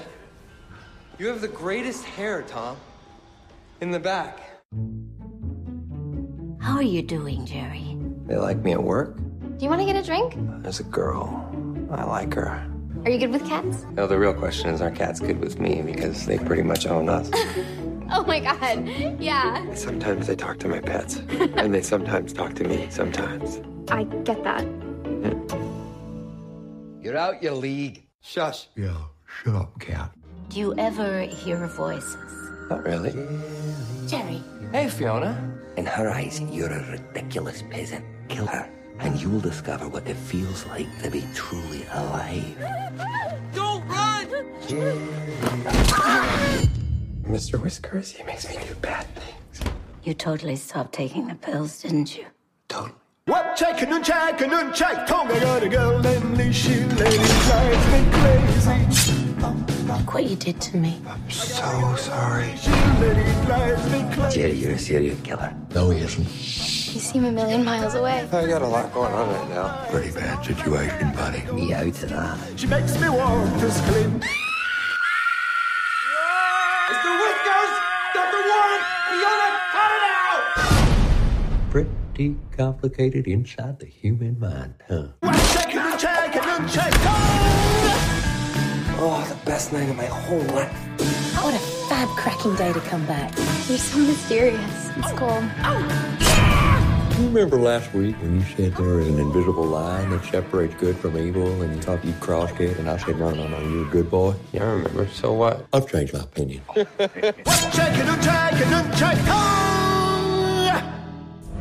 Da spielt Ryan Reynolds die Hauptrolle mit dem Namen Jerry Hickfang. Das klingt wie Fickfang. Und Jerry hatte eine schwere Kindheit, denn seine Mutter war wahnsinnig. Und es kam auch zu gewissen Zwischenfällen, die ein bisschen dazu geführt haben, dass er mittlerweile unter Halluzinationen und Wahnvorstellungen leidet. Und aufgrund dessen besteht seine Ärztin, Dr. Warren, gespielt von Jackie Weaver, die bei Blonde Talk mitmacht, darauf, dass er jeden Tag seine Tabletten nimmt. Denn sonst, wenn er diese Tabletten nicht nimmt, ist er in der Lage, mit seinem Hund Bosco und seiner Katze Mr. Whiskers zu reden. Und die dann sind dann auch in der Lage, mit ihm zurückzuantworten. Also quasi Dr. Doolittle. So in etwa, ja. Und die synchronisierte er, also im Englischen synchronisiert er sogar auch noch Bosko und Mr. Whiskers und Bunny Monkey, das war sein Sockenhase, den er in der Kindheit hatte, und noch ein weiteres Tier, das im Laufe des Films zu sehen sein wird. Er ist so, ja, es ist so der nette Typ von nebenan irgendwie, aber auch unheimlich schüchtern. Ja, und auf der Arbeit wird er gibt es irgendwie so ein Barbecue und da soll er irgendwie mithelfen, das auszurichten und so weiter. Und er hat ein Auge auf seine Mitarbeiterin Fiona geworfen. Ja, es ist schwierig, jetzt groß über den Film zu reden, weil eigentlich der Trailer schon genug gespoilert hat. Aber ich sag's mal so, er verknallt sich in Fiona und möchte sie irgendwie beeindrucken und irgendwie auch zum Essen ausführen und so weiter. Während eine weitere Mitarbeiterin, gespielt von Anna Kendrick, namens Lisa in dem Film, sich in ihn verknallt hat sozusagen. Und im Trailer wird's gespoilert, dann sage ich jetzt auch. Also was zumindest worauf es hinausläuft. Also wie gesagt, er verknallt sich in Fiona und ladet sie zum Essen irgendwie ein und sie meldet sich daraufhin nicht und lässt ihn sozusagen sitzen. Und irgendwie über Zufälle findet er sie im Regen stehend vor irgendeinem Club oder so, wo sie gerade eine Karaoke-Feier mit den anderen Mitarbeiterinnen hatte und entscheidet sich, sie mitzunehmen, sozusagen, oder nach Hause zu bringen. Und da kommt es zum Unfall mit einem Reh. Kurze Zeit später eskaliert so ein bisschen die Situation zwischen ihm und Fiona, weil das Reh natürlich dann, weil Jerry seine Tabletten nicht nimmt, mit Jerry redet und Jerry sich dann dazu entschließt, dem Wunsch des Rehs nachzukommen, das zu ihm sagt, töte mich, ihm dann quasi mit dem Messer die Kehle durchschlitzt, während es quasi mit dem Kopf über das Armaturenbrett des Wagens liegt, weil es quasi durch die Frontscheibe durchgeflogen ist. Naja, und bringt dann irgendwie so einen komischen Spruch von wegen, ja, Satan ist der vierte Engel oder der gefallene Engel Gottes oder sowas. Und Fiona flüchtet dann in den Wald und er ihr hinterher mit dem Messer und so weiter. Und eigentlich will er sie nur beruhigen. Nur da kommt es zum Unfall und sie stirbt. Ja, und er entschließt sich, ihr halt die Leiche mitzunehmen und so weiter und mit nach Hause zu nehmen. Und muss sie natürlich auch irgendwie verschwinden lassen und behält sozusagen nur den Kopf, der fortan mit ihm spricht. Oh, sehr schön. Und dann steckt er halt in den Kühlschrank und jeden Morgen, wenn er den aufmacht, dann unterhält er sich halt mit dem Kopf. Er gibt dann irgendwie, ist dann total nett zu ihm und so weiter und ist dann hin und wieder auch mal enttäuscht, wenn er mal zu spät von der Arbeit kommt und vielleicht nicht mit ihr gesprochen hat und so Sachen. Also sehr, sehr abgedreht und so weiter und kriegt noch ein paar andere Komponenten ab dem Moment, wo er dann sich mal entschließt, die Tabletten mal nicht zu nehmen und so weiter und dann auch Lisa irgendwie in sein Leben dann halt tritt, außerhalb der Arbeitszeiten und so weiter und so fort. Und es ist sehr, sehr lustig. Also Paul kann den auch nur empfehlen. Er hatte damals den Trailer gefunden, mir gezeigt und war sehr angetan, hatte mittlerweile halt gesehen und fand den auch ganz gut und also das ist ein echt lustiger Film und Ryan Reynolds, also vor allem im Englischen macht er richtig Bock, weil halt Ryan Reynolds halt noch seine Katze und seinen Hund synchronisiert und der Hund spiegelt seine gute Seite wieder von Jerry, während die Katze halt die böse, aggressive Seite von ihm widerspiegelt und dann quasi jedes Mal darauf abzieht, von wegen so, wenn du dich mit Fiona triffst, dann musst du sie auch flachlegen oder keine Ahnung, oder töte sie, töte ihn, töte dies, töte jenes und so weiter. Und das ist sehr, sehr lustig, so, weil hat man selten so in so einer Art gesehen, dass halt, wie gesagt, Dr. Dolittle mit so einem leicht brutaleren Ansatz da zusammen kommt. Ja. Klingt auch interessant. Verdammt, jetzt habe ich schon 2 Filme, die ich unbedingt mal gucken muss. Dabei habe ich The Voice schon mal empfohlen. Ja, ich weiß. Der Trailer sagt mir auch was. Aber irgendwie kam es nie dazu, dass ich ihn geguckt habe. Ich glaube, ich muss dann doch machen. Tja, mach das mal. Ja. Also der ist echt gut. Ja. Er hat auch einen schönen Ohrwurm.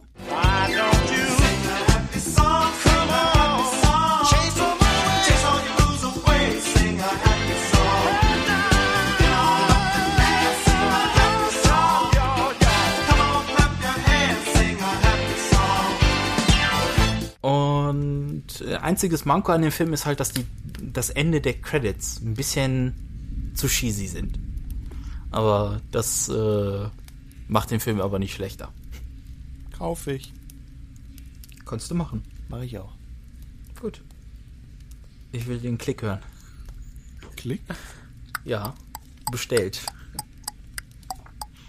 Ne, mach ich aber das Handy, da klickt nix. Okay. Ja. Ist übrigens auch eine Koproduktion, eine amerikanisch-deutsche Koproduktion. Daher hat auch Jerry eine deutsche Mutter und hat auch, glaube ich, die Wende in der DDR mitgekriegt. Da gibt's so eine Szene zumindest, da wird jetzt, glaube ich, nicht gesagt, dass das wirklich der Mauerfall ist oder so, aber es wirkte so ein bisschen von dem, was da gezeigt wird, so als wäre das so gerade der Moment, als die Mauer gefallen ist und dann quasi alle Leute da auf der Straße stehen und so weiter. Ja, okay. Und aber ist gut gemacht, ja. Ryan Reynolds, unser Deadpool. Tja. Bald. Und Greenland. Und das vergessen wir mal. Ich glaube, er versucht mit Deadpool wieder gut zu machen, was... Ja, wenn du den Trailer nicht gesehen hast, da gibt's ja auch einen Gag zu Green Lantern, von wegen, ne? Hoffentlich kein grünes Kostüm oder so. Ja, doch, genau. Und da bin ich nämlich am meisten gespannt bei Deadpool, wie das mit den Stimmen rüberkommen wird, weil in dem Film macht das ja sozusagen. Also Mr. Whiskers hat, glaube ich, auch einen irischen Akzent und so weiter. Bosco ist total dumm von der Stimme her und ja, das hat er gut gemacht. Also kann ich vor allem im Englischen nur empfehlen. Im Deutschen weiß ich nicht, wie der so wieder rüberkommt, weil die deutsche Fassung habe ich nie gesehen. Werde ich bei Gelegenheit berichten, wenn ich mir die Blu-ray reingezogen habe. Dann schalte ich einfach mal um. Okay.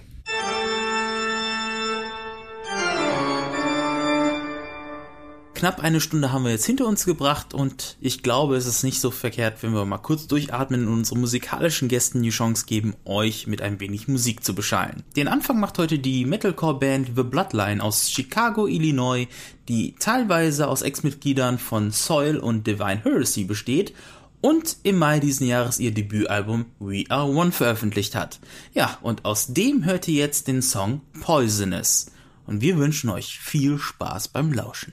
I've been through every kind of hell, ripped away all that held me. You are poison.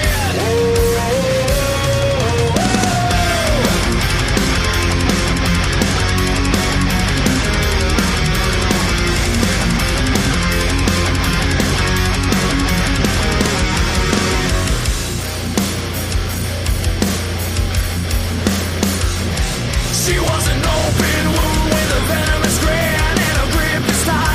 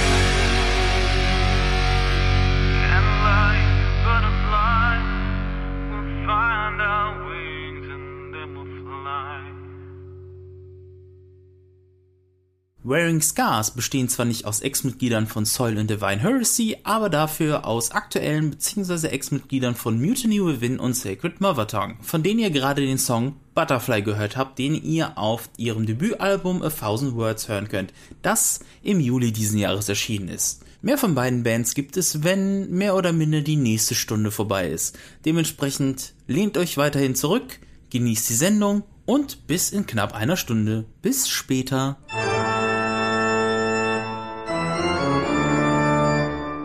Ja, jetzt bist du nochmal dran mit gleich 2 Filmen und Richtig. Die kommen sogar vom selben Herren. Deswegen haben wir sie zusammengepackt. Richtig. Zum einen habe ich da die Fürsten der Dunkelheit und die Mächte des Wahnsinns, beide von John Carpenter. Beziehungsweise Fürsten der Dunkelheit im Original. Genau, und beide, 7 Jahre voneinander getrennt. Genau, das auch, ja. Stimmt. Prince of Darkness 1987 und In the Mouth of Madness 1994. Genau.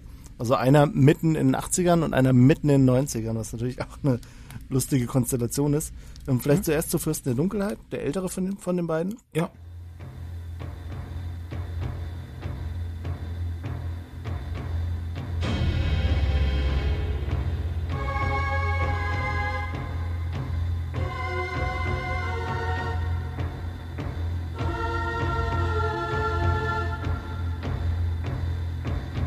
Anyone in close proximity has the same dream. What is it? A secret that can no longer be kept. It started a month ago. What started? A change in the earth and the sky. His power. There's a weird locking mechanism. Looks like it can only be opened from the inside. A life form is growing out of prebiotic fluid. It's not winding down into disorder. It's self-organizing. It's becoming something. What?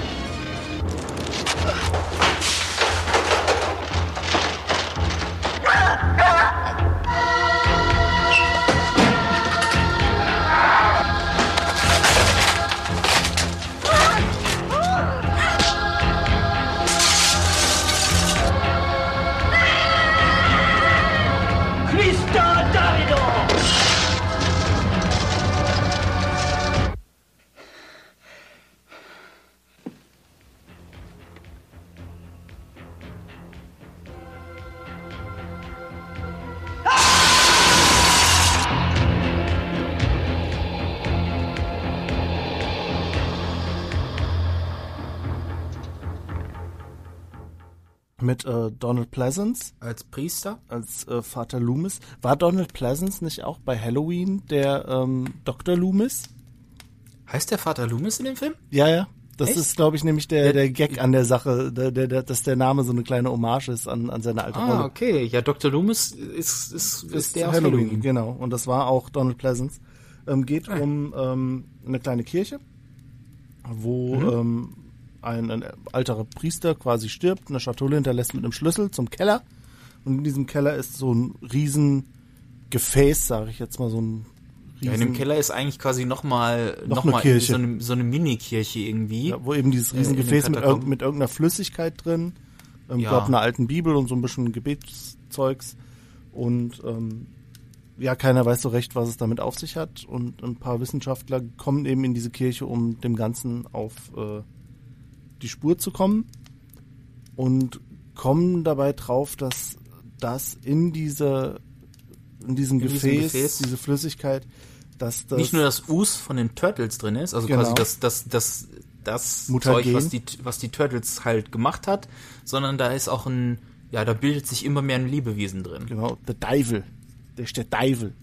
Oder so irgendwas Dämonisches eben, das dann auch nach und nach Besitz von einzelnen Personen ergreift. Ich glaube, die eine wird von dem Zeug einfach zugespratzt und ist infolgedessen besessen. Nicht nur das, er kann quasi nicht nur in einem gewissen Bereich irgendwie interagieren, beziehungsweise diese Person angreifen oder irgendwie bespritzen, sondern er kann quasi sie auch außerhalb des Gebäudes steuern, sozusagen. Genau, was dann auch dazu führt, dass also die Kirche ist auch, glaube ich, so ein Armenviertel, würde ich jetzt sagen. Ist so ein Armviertel, und man darf auch nicht vergessen, dass am Himmel ja sich auch noch was tut. Genau. Es war eine bestimmte Sternenkonstellation oder eine Mondfinsternis? Ich bin mir gerade nicht sicher. Es ist, glaube ich, eine Mondfinsternis. Also irgendwie, es ist ja beides gleichzeitig irgendwie, ne? Es ist ja, du siehst ja die Sonne scheinen, während halt der Mond irgendwie immer näher zur Sonne kommt, was man dann irgendwie gleichzeitig sieht. Genau, also so eine ganz, ganz seltene astronomische Konstellation. Es kommt dann noch bei raus, dass dieser Behälter, die analysieren quasi dann auch die Materialien und so weiter, dass der über 7 Millionen Jahre alt sein zu scheint und überprüfen das noch und die Messungen sind korrekt und so weiter. Also und sie übersetzen die Bibel immer noch. Genau, und sie übersetzen die Bibel. Parallel dazu zieht sich um diese Kirche so ein Kreis quasi zusammen, der verhindert, dass sie aus dieser Kirche auch raus können, weil eben diese Flüssigkeit, dieser Dämon, wie auch immer, die Leute um die Kirche rum kontrolliert und die Obdachlosen, die da in diesem Viertel leben, eben quasi die Kirche abschirmen und verhindern, dass die Leute rauskommen. Bei diesen Obdachlosen, finde ich immer wieder schön, ist Alice Cooper dabei. Ja. Der einfach nur dasteht und guckt mit seinem Einkaufswagen. Der seinen Mord während seiner eigenen Mucke machen darf. Richtig, genau. Mit einem halben Fahrradrahmen. Genau, mit dem Fahrradrahmen. Genau, also es passieren dann auch mehrere Morde, ich glaube, in der Kirche und dann auch außerhalb, als der eine versucht eben abzuhauen, der dann irgendwie so, oh, komm, mir reicht's jetzt, so, ich gehe jetzt und geht und tot. Es ist ja nicht nur, dass die Obdachlosen, also Alice Cooper und seine Tourcrew Knallchargen quasi sich um das Haus stellen, sondern Fliegen und so weiter werden irgendwie interaktiv. Genau, so Insekten eben wie die Insekten und irgendwelche Würmer werden gegen die Scheiben geworfen oder die landen gegen die Scheiben oder häufen sich gegen, ich weiß das gar nicht mehr. Auf jeden Fall waren die Scheiben voll mit Würmern. Ja, genau, die Würmer versuchen quasi reinzukommen, so ungefähr. Ja, so und, nach dem Motto irgendwie. Dazu kommt dann in der Kirche eben unter den Wissenschaftlern auch immer mehr Konflikte auf, einerseits durch Besessene und durch Leute, die Panik kriegen und so weiter. Und das Ganze spitzt sich dann immer mehr zu. Genau. Einer mit meiner liebsten John Carpenter-Filme, weil ich die Atmosphäre sehr interessant finde, dieses Wissenschaft gegen Glaube, weil das ja eigentlich ein ganz krasser Konflikt ist und er führt das so beides mit zusammen, weil er dann auch anfängt, wissenschaftlich Portale in die Höllendimension zu erklären und so Geschichten, oder versucht es zumindest irgendwie, so alles unter einen Hut zu bringen. Das fand ich sehr gut. Und halt der Soundtrack, wie immer, John Carpenter selbst John gemacht. Carpenter selber. Ich mag dem seine Soundtracks sehr. Gerade diese 80er Jahre Synthie-Wave-Dinger, die er da macht, die sind cool. Aber bei der ja ziemlich basslastig war. Ja, das stimmt. Der klang so ein bisschen wie, jetzt weiß ich, ist das auch John Carpenter? Mich mal kurz überlegen. Also es hatte so ein Mischmasch aus Last Man Standing, der hat ja auch so einen basslastigen Soundtrack, und dann das eine, wo James Woods mitmacht und so Vampirjäger ist, glaube ich. Das war John Carpenter's Vampires. Ja, und der hat auch so einen ähnlichen Soundtrack. Ja. So ein ja, was passt hier halt sehr, sehr gut. Ja. Ich mag diese ganze, der Film spielt ja im Prinzip in und um die Kirche, also in einer kleinen Location. War, denke ich, damals auch eine der billigeren Produktionen, die er gemacht hat. Aber ich mag dieses wenig Greifbare, das hatten wir schon mal das Thema, dass ich das gut finde, weil man nie so wirklich greifen kann, was da jetzt drin ist, was das ist, weil das ist einfach eine amorphe Flüssigkeit erstmal. Ja. Bis dann sich da auch ich glaube, ein Portal tut sich auch noch auf, und ich mag das. Ich finde die Atmosphäre sehr, sehr schön in dem Film. Beziehungsweise Spiegel werden dann irgendwie als Portal verwendet. Genau. Ich glaube, das eine ist, ein Schminkenspiegel, bis der kaputtgeschlagen wird. Und dann einmal so ein großer... So ein großer Spiegel irgendwo, keine Ahnung, in so einem Nebenraum irgendwo. Ankleidespiegel vom Pfarrer. Ja, irgendwie so ein riesen Monster-Ding, wo 80 Leute durchpassen könnten, gefühlt. Ja. Oder ein sehr großer Dämon.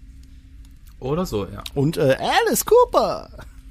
Und der auch. Richtig, ja. Ja. Nee, das ist, wie gesagt, einer meiner liebsten Clive Barker-Filme. Der andere liebste Clive Barker-Film ist dann Mächte des Wahnsinns. In The Mouth of Madness. In The Mouth of Madness von 1994 mit Sam Neill.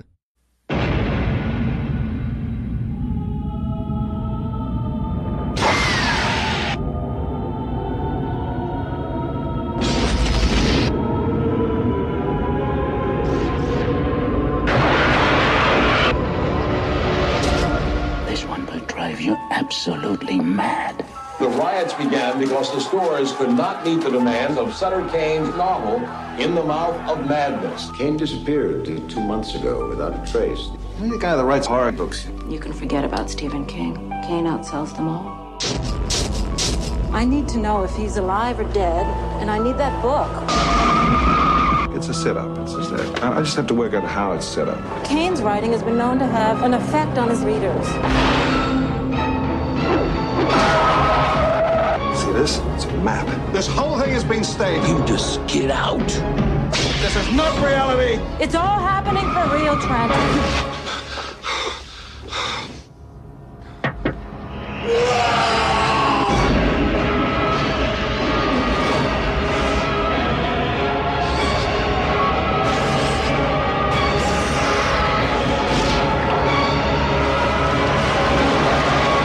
I know this book will drive people crazy. I just hope so. The movie comes out next month.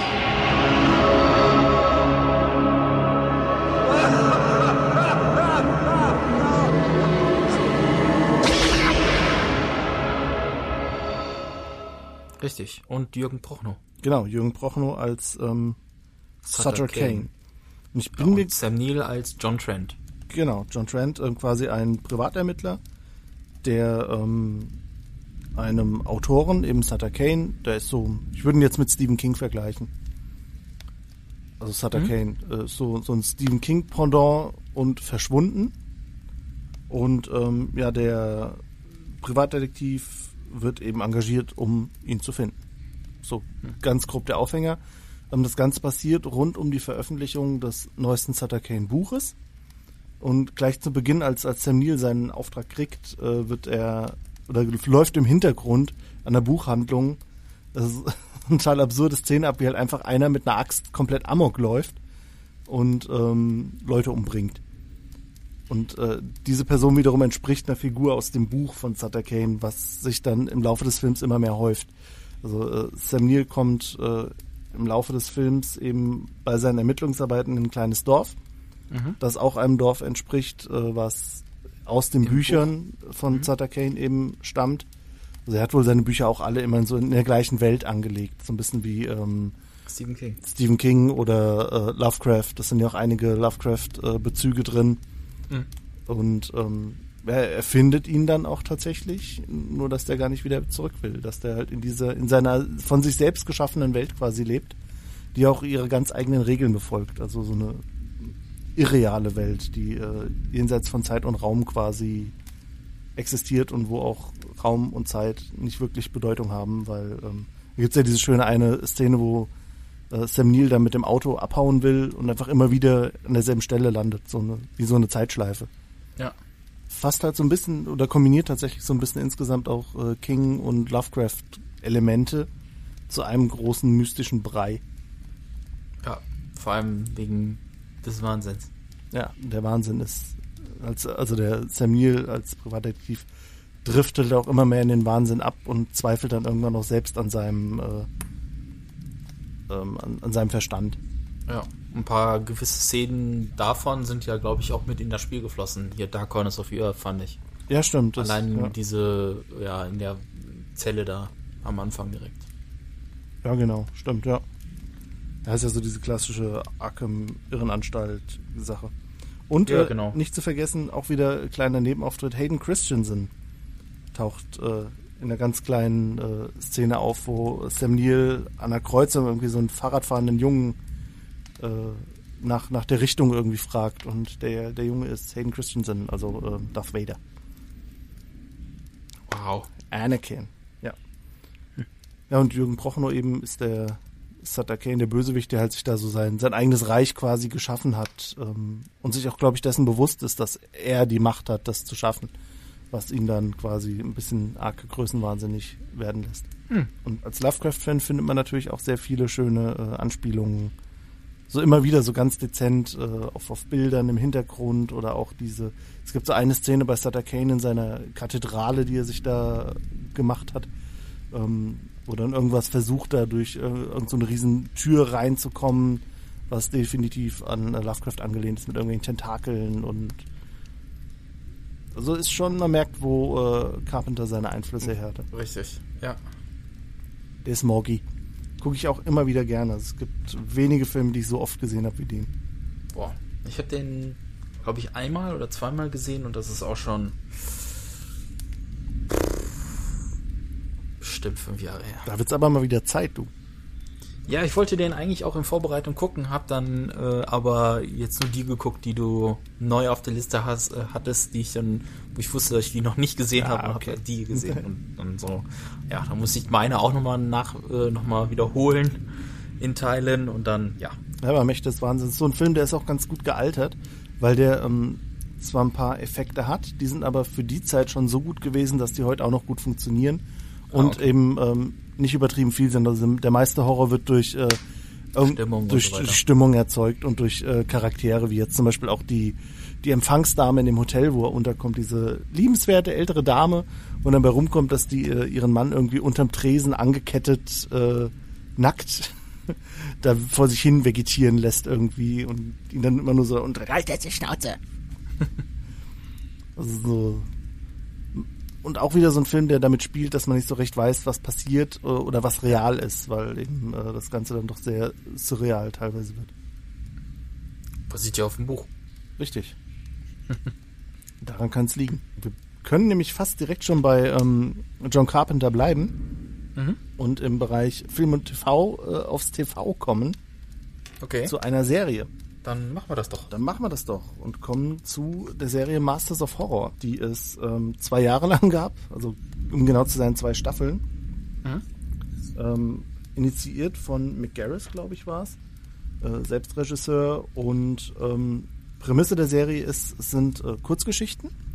Jede Folge quasi eine eigenständige Geschichte und jede von einem anderen Master of Horror, also von einem anderen Regisseur, der aus dem Genre bekannt ist, ja. Genau, und da sind große Namen, also eben John Carpenter ist mit dabei, Tobe Hooper, Dario Argento, Joe Dante, John Landis, also sind alles wirklich bam bam hier, Larry Cohen, Takashi Miike, nochmal Carpenter, der hat gleich 2 Folgen gemacht, Mick Garris selbst hat einiges gemacht, Stuart Gordon, der viel Lovecraft verfilmt hat hier auch einmal tatsächlich sich Lovecraft-Stoff gewidmet und in der 2. Staffel dann Edgar Allan Poe.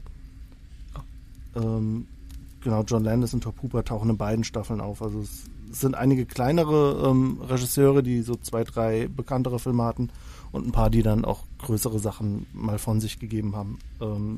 John Carpenter zum Beispiel, die Folge gerade aus der 1. Staffel, die hat mir ganz gut gefallen, die in der 2. nicht so unbedingt. In der 1. hat er die Folge Cigarette Burns gemacht. The far absolute du monde, the absolute end of the world. The government seized it and destroyed it. I'm a bit obsessive. I want you to find a print for me. We are a part of the film. If it had been destroyed, we would know. Bakovic said film in the right hands is a weapon. Wait, you spoke to Bakovic? At the start of the festival, I recorded the whole interview. These will change your life. Last night I saw something I can't... Circle? Huh? Like the real change in the movie? Yeah. Then it started. It's only going to get worse from here. What started? What's happening to me?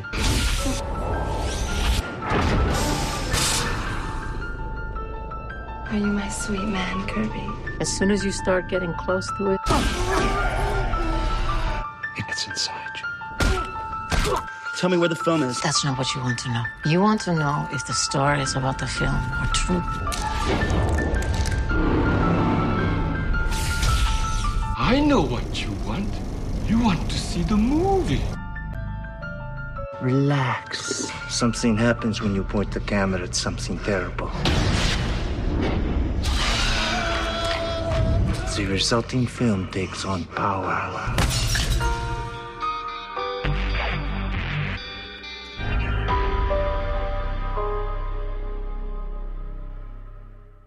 Über einen, nennen wir es mal Filmsammler, der so ein bisschen wie Johnny Depp in 9 Pforten sich spezialisiert hat, für reiche Leute, die bezahlen, seltene Filme aufzutreiben und soll da ein Werk beschaffen, das angeblich nur einmal vorgeführt wurde und während dieser Vorführung haben sich einfach alle umgebracht, die den Film gesehen haben, weil der so nicht zu begreifen fürs menschliche Gehirn war. Und diesen Film soll er eben auftreiben. Angeblich soll in dem Film ein echter Engel zu sehen sein und er geht dann ein bisschen auf die Spuren dieses Films, gerät so ein bisschen auch in diese Snuff-Schiene mit rein bei seinen Recherchen und findet dann am Ende tatsächlich auch diesen Film und bringt ihn an den zu Sehenden, an seinen Auftraggeber, der ihn dann sich angucken will mit einem Glas Sekt. Wie genau das ausgeht, will ich da nicht verraten, weil das Ende sehr, sehr schön ist und sehr makaber. Okay. Ich habe mir jetzt gestern nochmal angeguckt, eine Folge, die ich auch immer wieder gerne sehe. Nämlich, jetzt muss ich mal gucken, wie es im Original ist. Ah, genau, Valerie on the Stairs von Geschichte von Clive Barker wieder.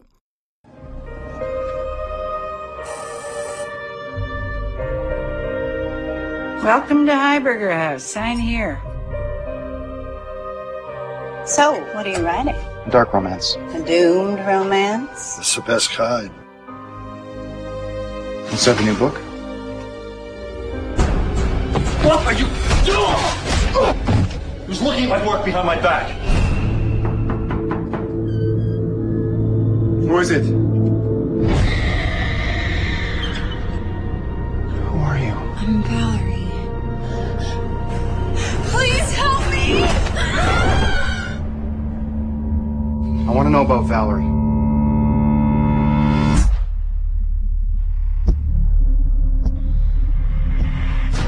Hannah, she belongs to the beast. Why? Because we wrote her that way. I'm going to finish your story for you. Of course you are.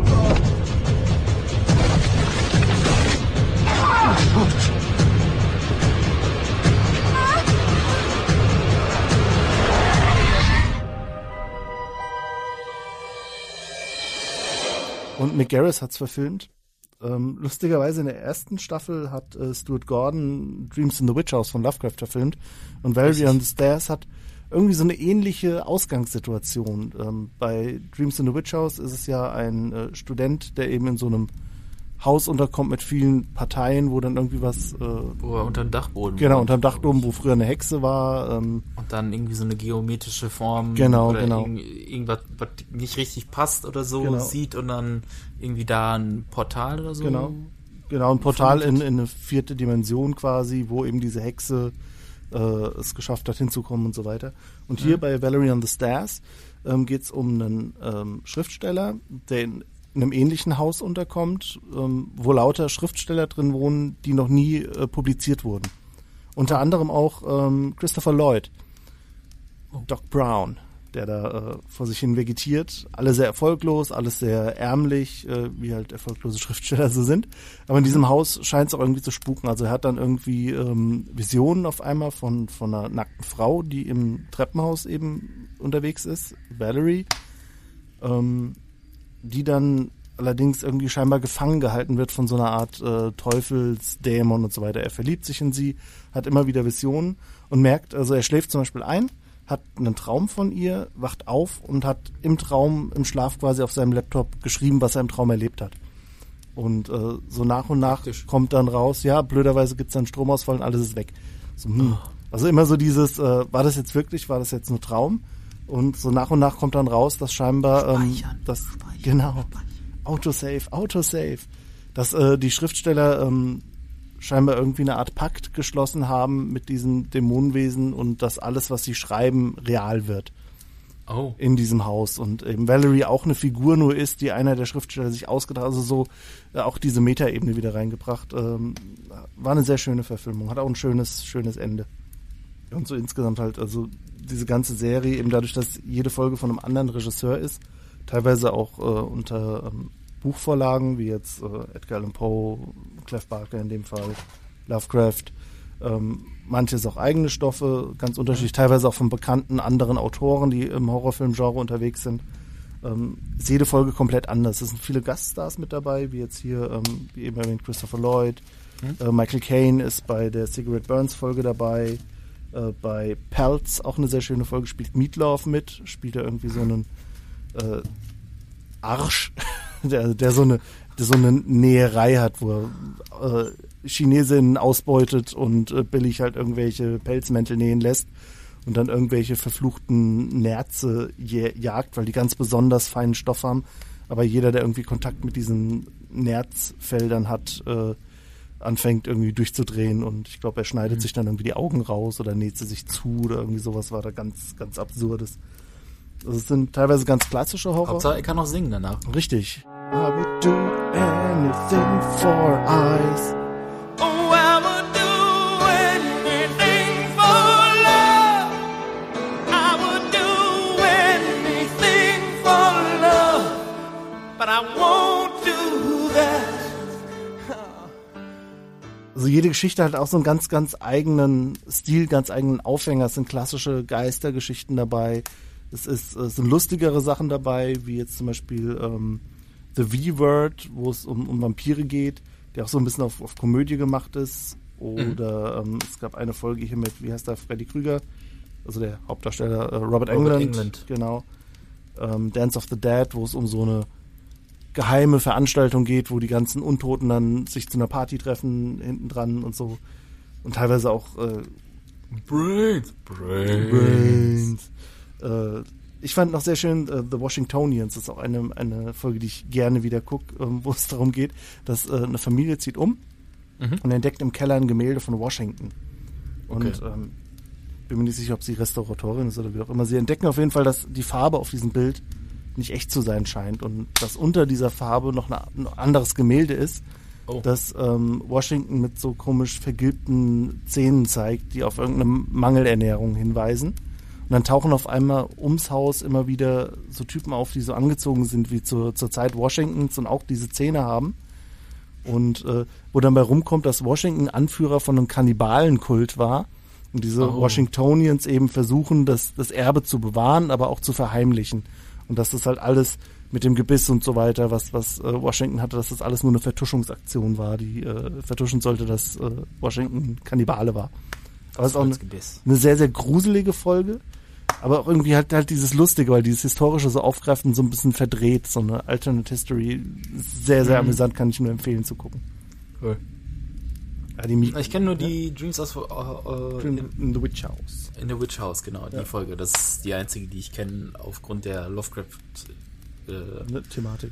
Ja, Thematik, genau. Das ist so eine typische Stuart Gordon-Verfilmung, die zwar den Stoff nimmt und auch irgendwie gut wiedergibt, aber dann Sachen doch so verfälscht, dass man dann so Ja, wie hier mit dem Kinderopfer, das zwar auch im Original vorkommt, aber er hat dann irgendwie noch eine Liebesgeschichte da reingedüdelt und das ist so typisch Stuart Gordon irgendwie. Ich kann es ihm noch nicht mal übel nehmen. Ja, das ist eigentlich die einzige, die ich kenne, denn ich weiß zwar, dass es die Serie gibt und dass es da auch mehrere Folgen von gibt und die eine oder andere Horrorgröße da irgendwie sich dran beteiligt hat, aber wirklich groß da mich mit befasst habe ich nicht. Aber ich glaube, jetzt nach der einen oder anderen Schilderung werde ich das doch mal tun. Also es gibt ein paar Aussätze an Folgen, aber so insgesamt sind doch alle zumindest gut bis sehr gut. Was dann leider schlechter wurde, nach den 2 Staffeln wurde die Sendung eingestellt. Und Mick Garris hat dann noch eine Nachfolgeserie nach demselben Prinzip gemacht, Fear Itself, war aber dann irgendwie war nicht dasselbe, hat nicht mehr so gut funktioniert.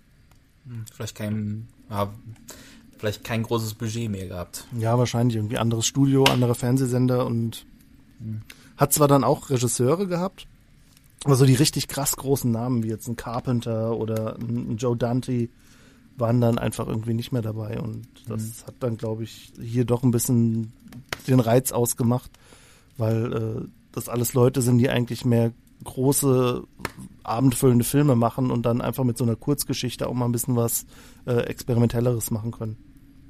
Wie jetzt zum Beispiel Cigarette Burns, was halt wirklich also Cigarette Burns sind ja eigentlich diese Zigarettenmarkierungen, wo früher sich die Filmvorführer in der Filmrolle eingebrannt haben, wann sie anfangen müssen, den Rollenwechsel vorzubereiten. Und diese Zigaretteneinbrennung, das ist immer so ein bisschen halbmondartig, die taucht halt immer wieder auf und der hat immer so Visionen plötzlich, wo dieses Zeichen auftritt und das ist ganz, ganz cool gemacht. Also wenn man mal ein bisschen kurze Horrorunterhaltung für zwischendurch will, aber trotzdem eine komplette Geschichte, dann kann man sich so ein paar Folgen da angucken. Man muss auch keine bestimmte Reihenfolge einhalten, weil jede Folge nicht aufeinander aufbauen. Genau, jede Folge ist eine Geschichte für sich. Nicht schlecht. Ja, kann man gut sehen. Ja, gibt's denn sonst noch irgendwelche Serien oder Filme, die man irgendwie empfehlen könnte heute? Klar, man muss jetzt nicht alle aufzählen jetzt. Also, da gibt's 357 Folgen Tales from the Crypt.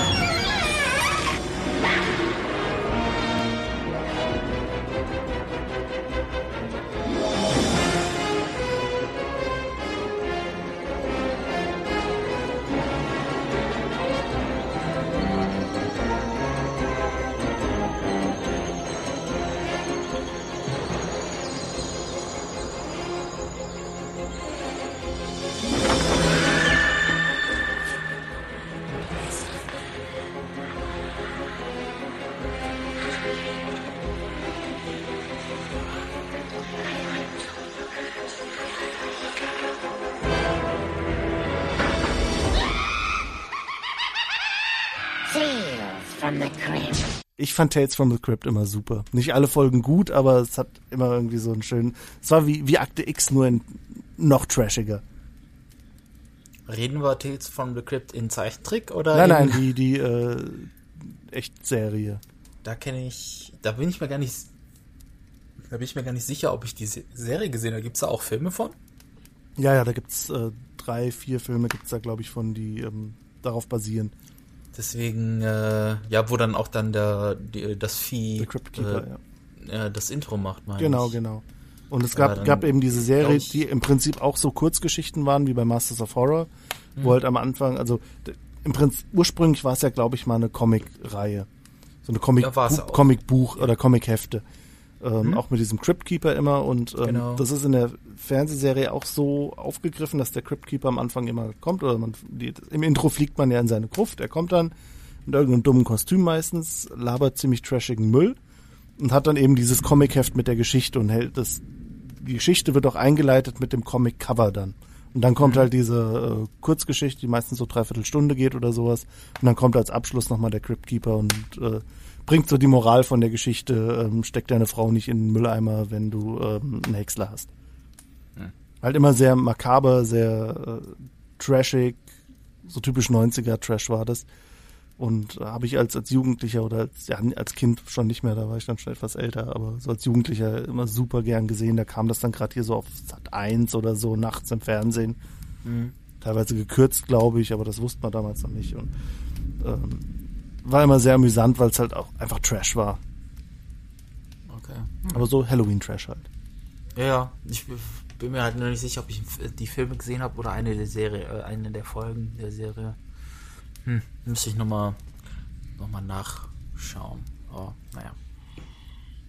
Aber ich meine, es gibt auch in irgendeinem Film, der so ähnlich aufgebaut ist, auch mit dem Comic und so weiter und glaube ich auch mit dem Intro und so. Und da ist Stephen King dabei, der dann irgendwie als Bauer auf seinem Feld irgendwelche Sachen, ich glaube, weiß nicht, oder irgendein Monster, ich weiß gar nicht mehr. Ja, es gab einzelne Folgen, die dann Superdünger oder so hat. Ja, es gab einzelne Folgen, die von namhaften Regisseuren dann gemacht wurden. Ich glaube, da war King auch dabei.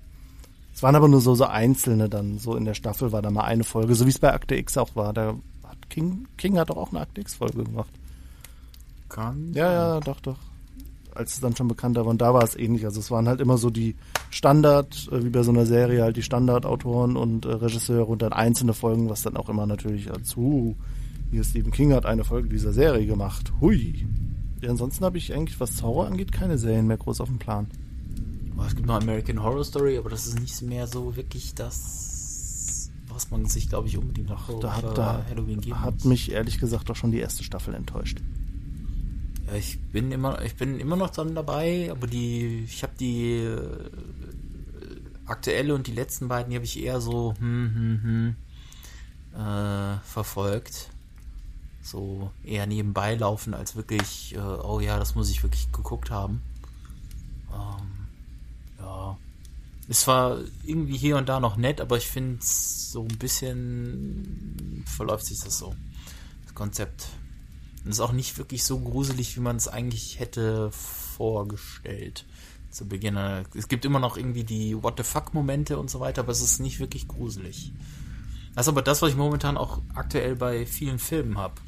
So bei Horrorfilmen. Ja, so geht's mir auch. Ich krieg immer wieder so Filme vorgelegt, wo es heißt, ja, richtig cool, gruselig.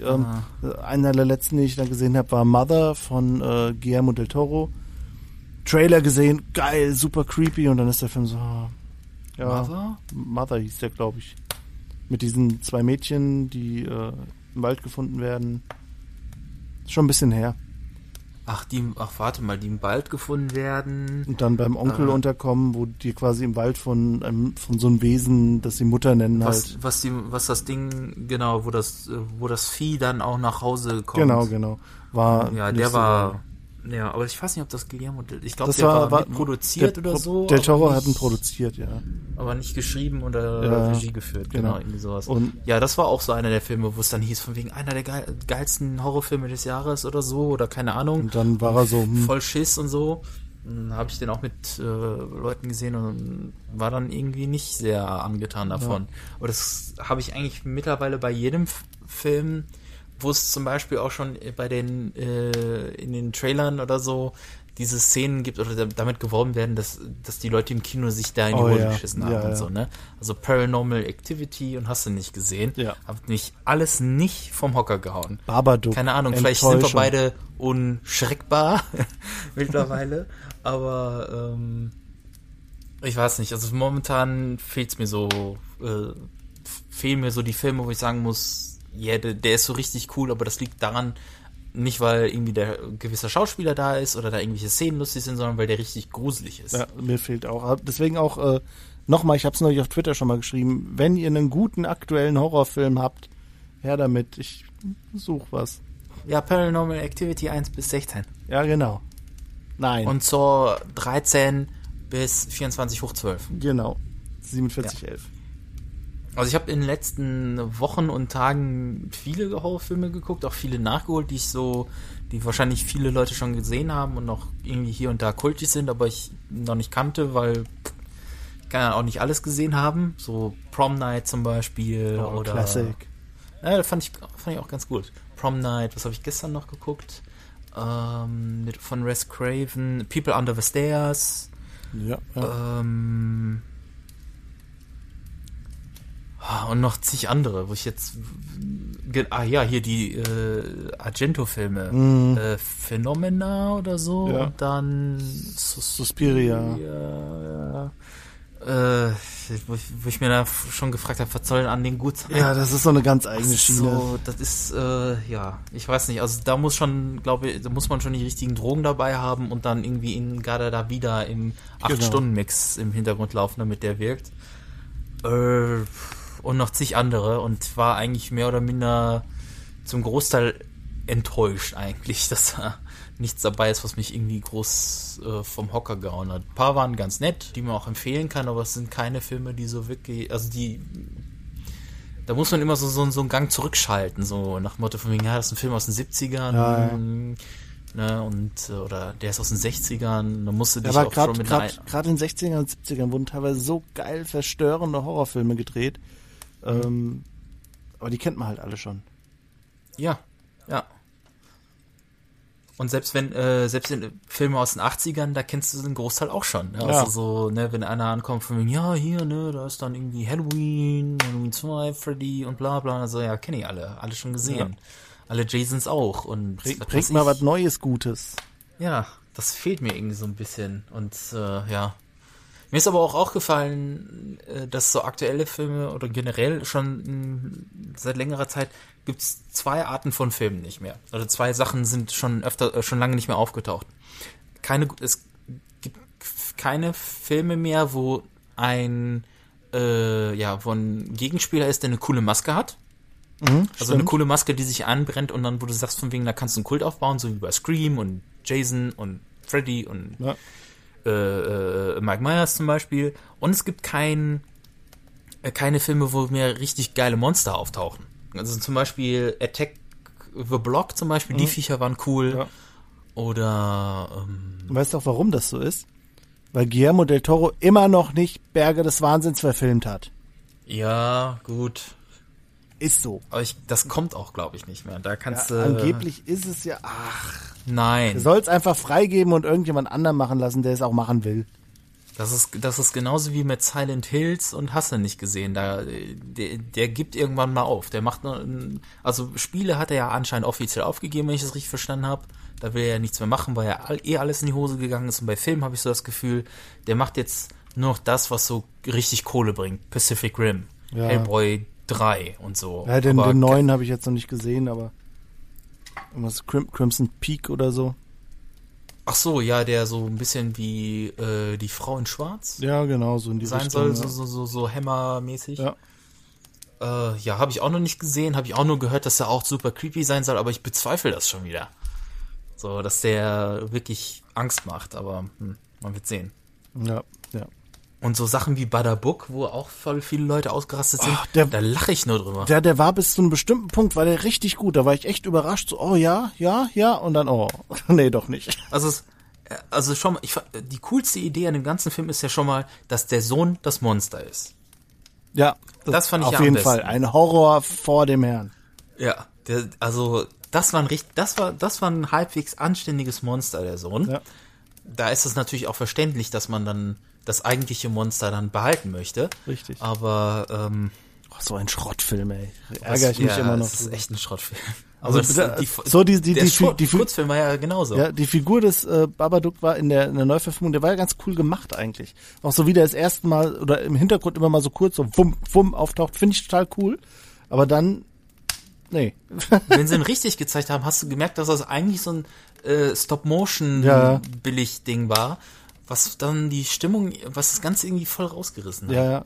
So, und Badabook als Monster hat dann auch nicht mehr so gezündet. Und da fehlt mir so ein weiß ich nicht, so ein Candyman irgendwie. Ja, gut, Candyman war jetzt auch nicht super toll, aber ich meine sowas in die Richtung, so irgendwie irgendwas Cooles mit Maske oder irgendein Monster, wo du auch so nochmal 5 Filme machen kannst und du hast dann irgendwie mehr Schiss davon, aber das fehlt so ein bisschen.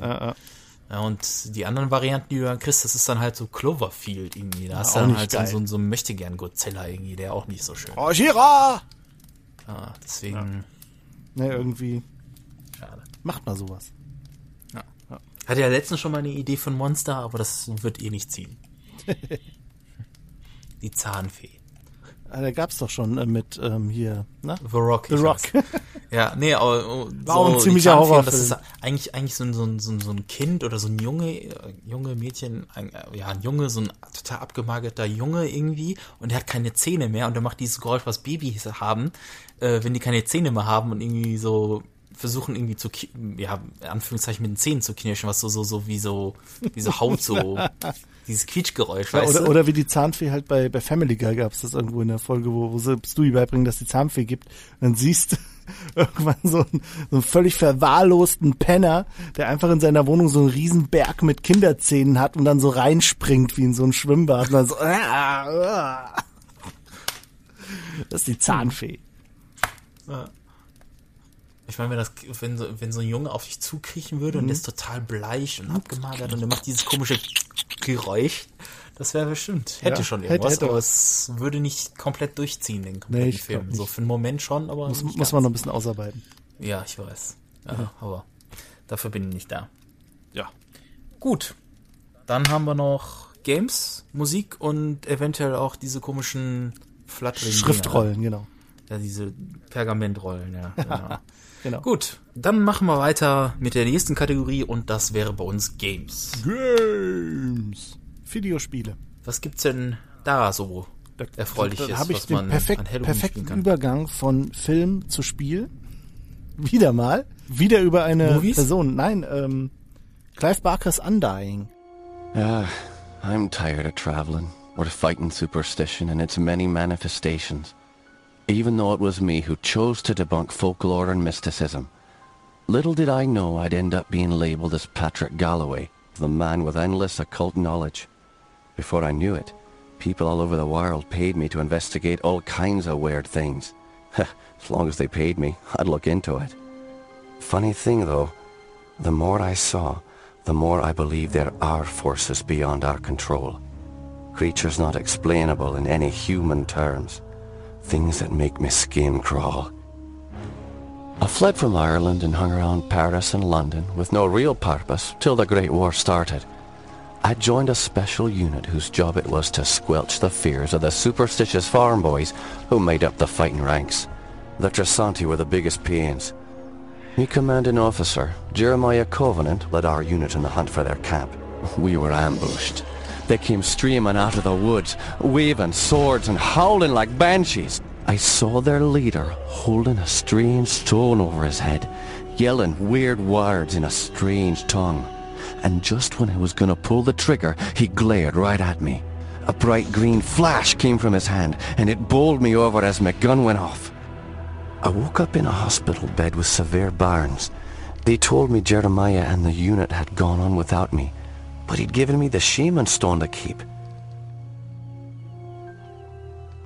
I hadn't given any of this much thought until I came back here to find this letter that Jeremiah wrote me almost 6 months ago, asking me to come back to Ireland and help him out. This is not something I'm dying to do, for it may mean the death of me. He saved my life though, so I owe it to him. Just hope it's not too late. Schon ein bisschen älter. Eben, wie der Name schon sagt, Clive Barker, hatten wir ja vorhin, ist von 2001 das Spiel. Vom Grundprinzip her ein Ego-Shooter, aber ein bisschen mehr auf Story getrimmt, was ja dann gerade so zu der Zeit aufkam. Die Geschichte eben ist von Clive Barker und nach wie vor spiele ich es immer ganz gerne, weil es von der Atmosphäre grandios ist. Spielt in den 20ern in Irland. Die Hauptfigur wird auf in so ein Herrenhaus gerufen von jemanden, den er von früher noch kannte, aus dem Krieg und so weiter. Das ist doch Dark Corners of the Earth. Nicht ganz. Call of Cthulhu. Nicht ganz. Der wird doch auch zum Haus gefügt. Das ist doch dieselbe Story. Stimmt, du bist dann ist er aber bei den Kultisten. Nee, hier ist die Prämisse ein bisschen anders. Der Typ, der ihn da gerufen hat, ist der Meinung, auf seiner Familie wirkt ein Fluch. Er hat so ein Artefakt, das dann fortan auch als Waffe dienen kann, mit verschiedenen Ausrichtungen, kann man verschiedene Sachen mitmachen. Zum Beispiel eins kann man in die Geisterwelt quasi reinblicken und dann sind Gemälde verändert. Und man kommt im Laufe des Spiels dann auch in so eine Paralleldimension und muss eben im Fluch so ein bisschen auf die Spuren gehen. Und die ganzen Vorfahren teilweise spuken halt in diesem Haus noch rum. Es tauchen auf einmal irgendwelche Dämonen auf. Da kommt dann dieses Shooter-Element dazu eben. Aber insgesamt ist es von der Atmosphäre her, ich habe das damals, werde ich nie vergessen, nachts mit Kopfhörern gespielt. Das war eine total beschissene Idee, weil der ganze Soundtrack es basiert sehr viel auf Geräuschen da, der Horror. Weil du halt erstmal manche Sachen nicht siehst, sondern erst nur hörst und dann erst, wenn du in diese Anderswelt, auf einmal ist das Gemälde ein komplett anderes, entstellte Frau, der ein Arm fehlt und der andere Arm im Kopf steckt und was weiß ich was. War von der Atmosphäre, habe ich seitdem kein Spiel mehr, das so in der Richtung das rübergebracht hat. So eine richtig schöne Geistergeschichte als Ego-Shooter-Adventure-Spiel. War richtig, richtig schön. Kann ich nur empfehlen. Gibt's heute, glaube ich, mittlerweile garantiert auch bei GOG oder sowas. Cool. Ja, also grafisch auch nach wie vor ganz gut. Ist damals, ich weiß nicht, es war garantiert eine Unreal Engine. Ja, genau, die erste Unreal Engine war das noch. Und das geht noch. Das geht gar nicht. Doch. Bei dem Spiel überhaupt nicht. Bei dem Spiel geht das schon ganz gut. Da sind die alle eckig. Nee, aber kannte ich vorher noch nicht. Ich glaube, ich habe den Titel schon mal gehört, aber wirklich mit befasst habe ich mir auch nicht. Es gab ja nur im Prinzip 2 Clive Barker Spiele. Das war einmal Undying und dann Jericho vor ein paar Jahren nochmal auf der Xbox. Ach ja, stimmt. Das war an und für sich auch gut, aber von der Technikseite her damals einfach nicht zeitgemäß. Und da war es hier schon, war halt genau die Zeit. Jetzt soll das hier noch zeitgemäß sein? Ja, nee, das habe ich nicht gesagt. Ich habe nur gesagt, man kann es doch gut spielen. Ja.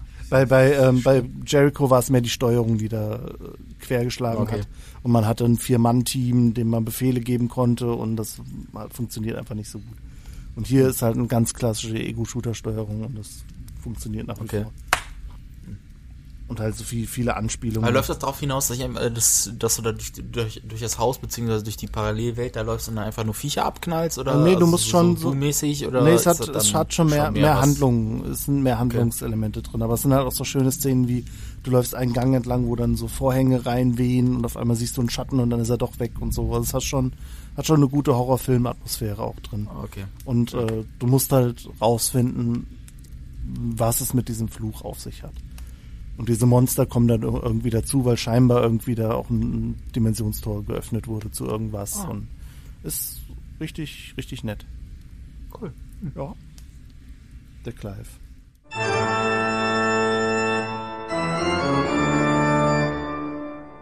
Zwei Stunden sind mehr oder minder rum, somit bleibt uns in etwa eine noch zu gehen und die wollen wir natürlich wieder mit Musik einleiten und die kommt heute von unseren musikalischen Gästen, zum einen Wearing Scars und The Bloodline. Ja, vorhin haben wir Bloodline vorgelegt und jetzt sind Wearing Scars dran.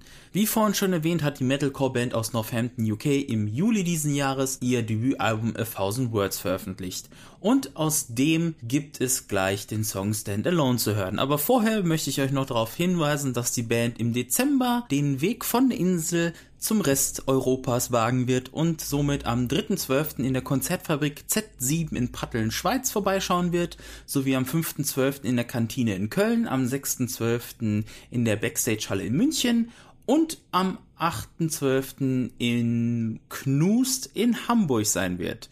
Wer somit vorbeischauen möchte, der hat somit die Möglichkeit. Genauere Infos dazu findet ihr unter wearingscars.com und ja, wir wünschen euch jetzt viel Spaß beim Lauschen von Stand Alone.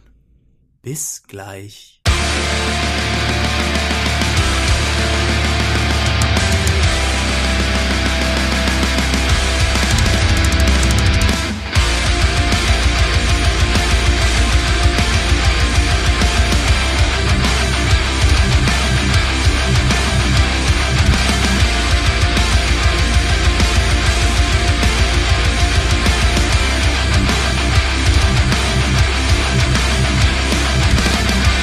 Always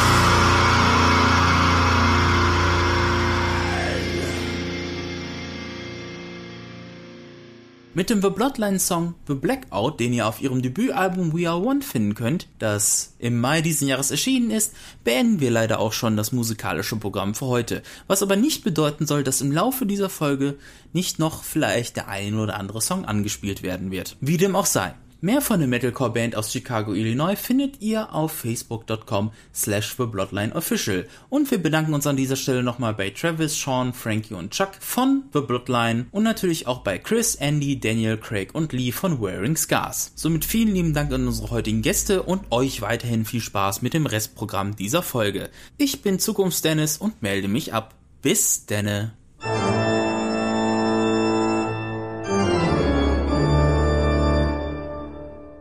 Ich habe nur ein Spiel auf meiner Liste und das ist The Suffering.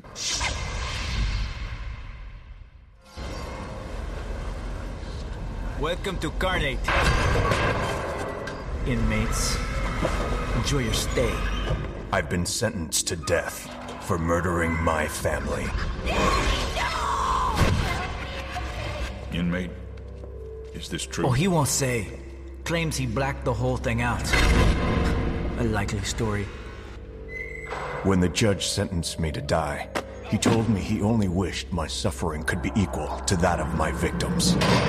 I read about your trial. They got no witnesses, all circumstantial evidence. No one knows what really happened but you. I expected to sit waiting for my time to die. Whoa! Then... There's something in here! It's in here! Inmate, back in your cell. Everything's under control. All hell broke loose. You cannot escape what I bring about. What's taking so long? Your being here ain't no coincidence. In a place where nothing is what it seems, you will choose your path and uncover the truth behind the suffering.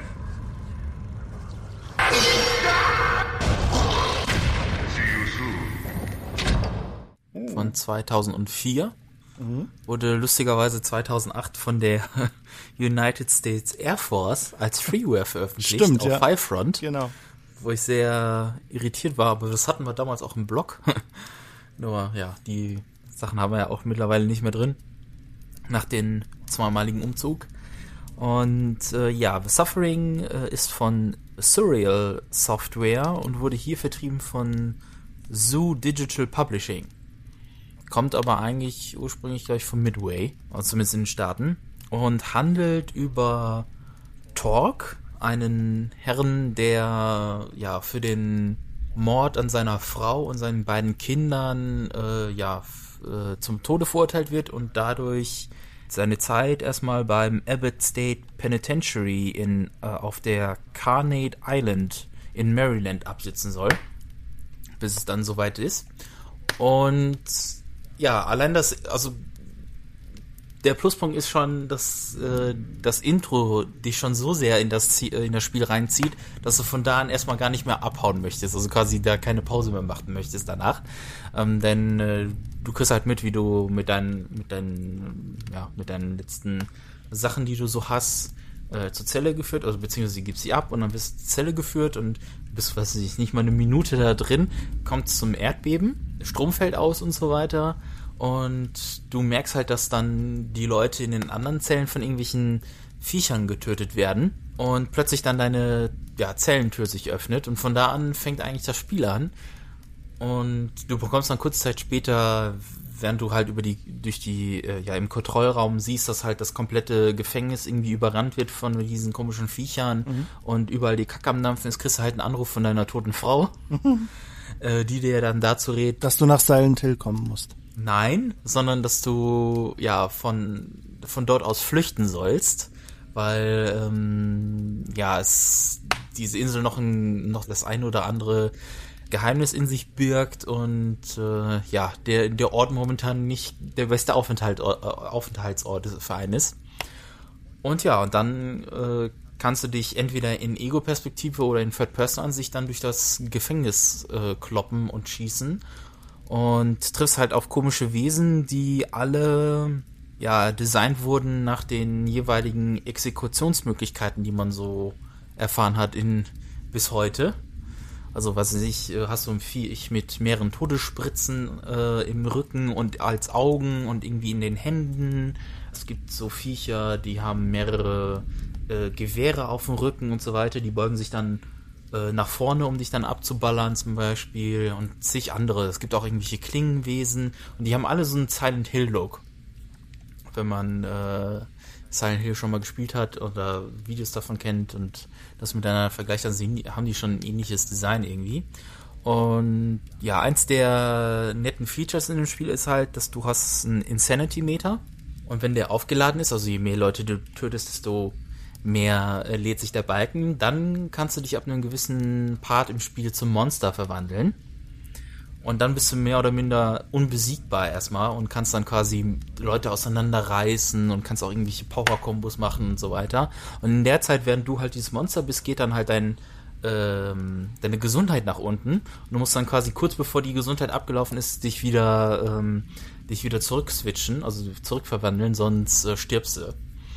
Und ja, damit spielst du halt das komplette Spiel und du kriegst dann halt noch wie gesagt, die Geheimnisse dieser Insel werden dir da offenbart, dass da dieses Gefängnis auch für gewisse Experimente verwendet wurde, was auch mehr oder minder damit dann zusammenhängt, dass du dich dann später verwandeln kannst und dass da ein verrückter Doktor ist und hast ihn nicht gesehen und das war mit nicht eins der ersten Spiele, aber zumindest eins der Spiele, die mich so sehr gefesselt haben von der Story und von der Inszenierung und den Cutscenes und so weiter, dass ich das schon gerne und auch in kürzester Zeit versucht habe, dann durchzuspielen.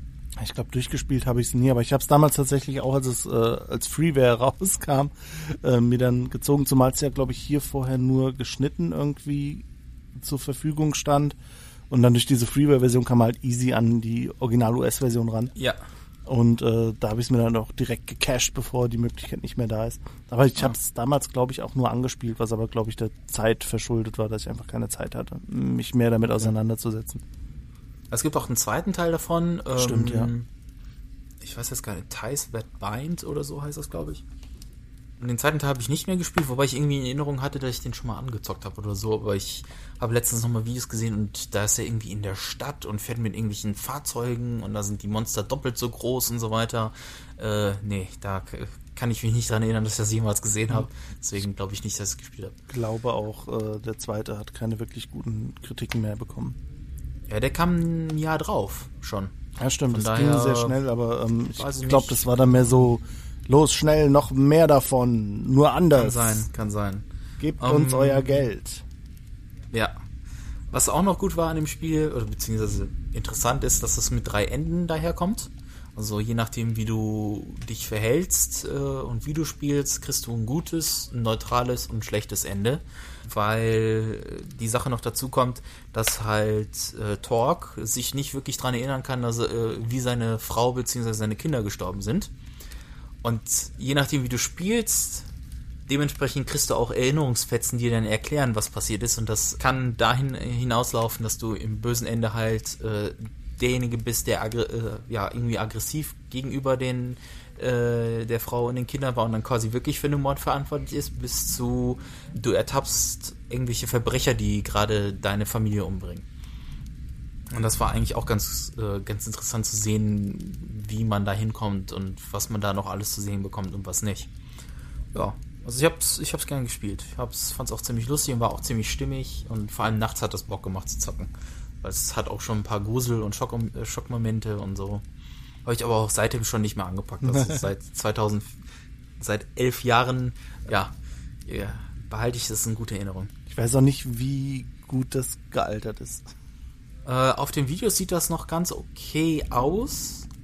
Ich bin mir aber nicht sicher, ob jeder wirklich da sagen würde, von wegen, ja, ich zock das. Also von das, was ich so in Erinnerung habe, könnte man das, glaube ich, noch zocken. Allein durch den Vorteil, dass du hin und her switchen kannst zwischen den Perspektiven.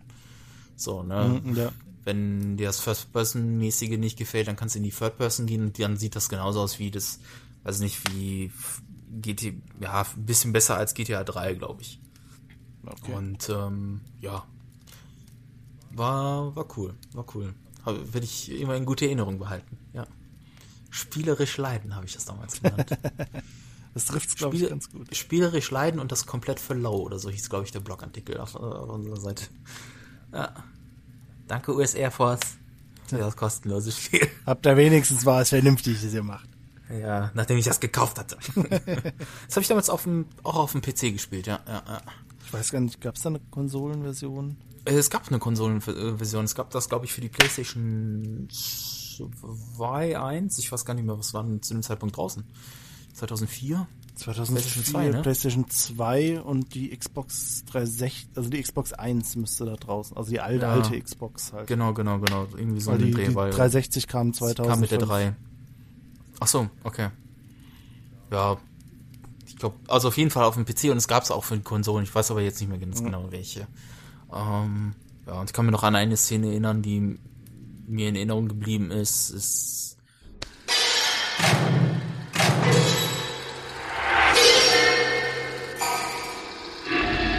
Welcome, my fine gentlemen. I'm so glad you've come to see the show.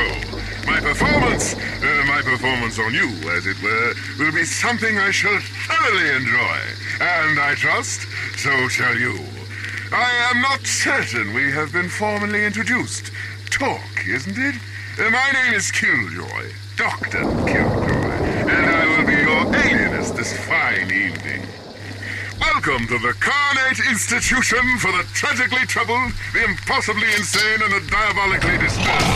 Are you seeking silence? Are you looking for the answers? Well, rest assured, you have come to the right place.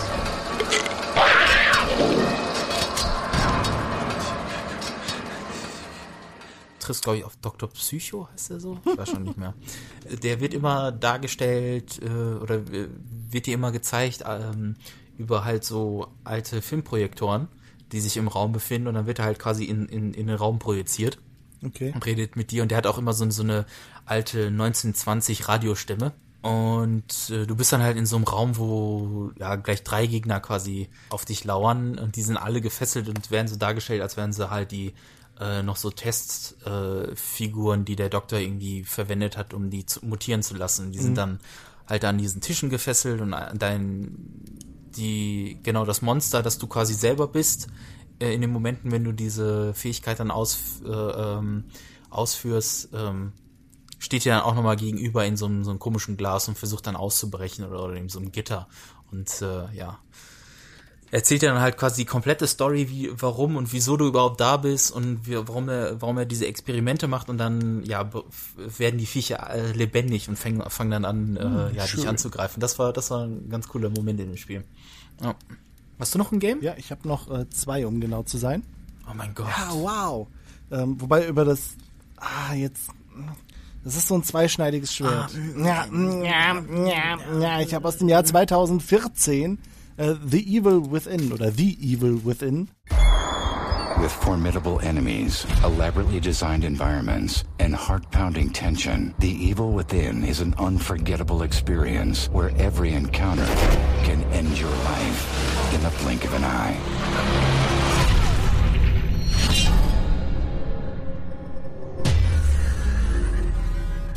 As a Crimson City police detective, Sebastian has seen more than his share of horrors, but nothing could prepare him for this surreal nightmare world that exists in shifting planes of distorted reality.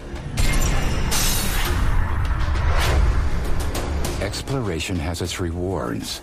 Extra ammunition and green gel are sometimes stashed in dwellings just out of sight.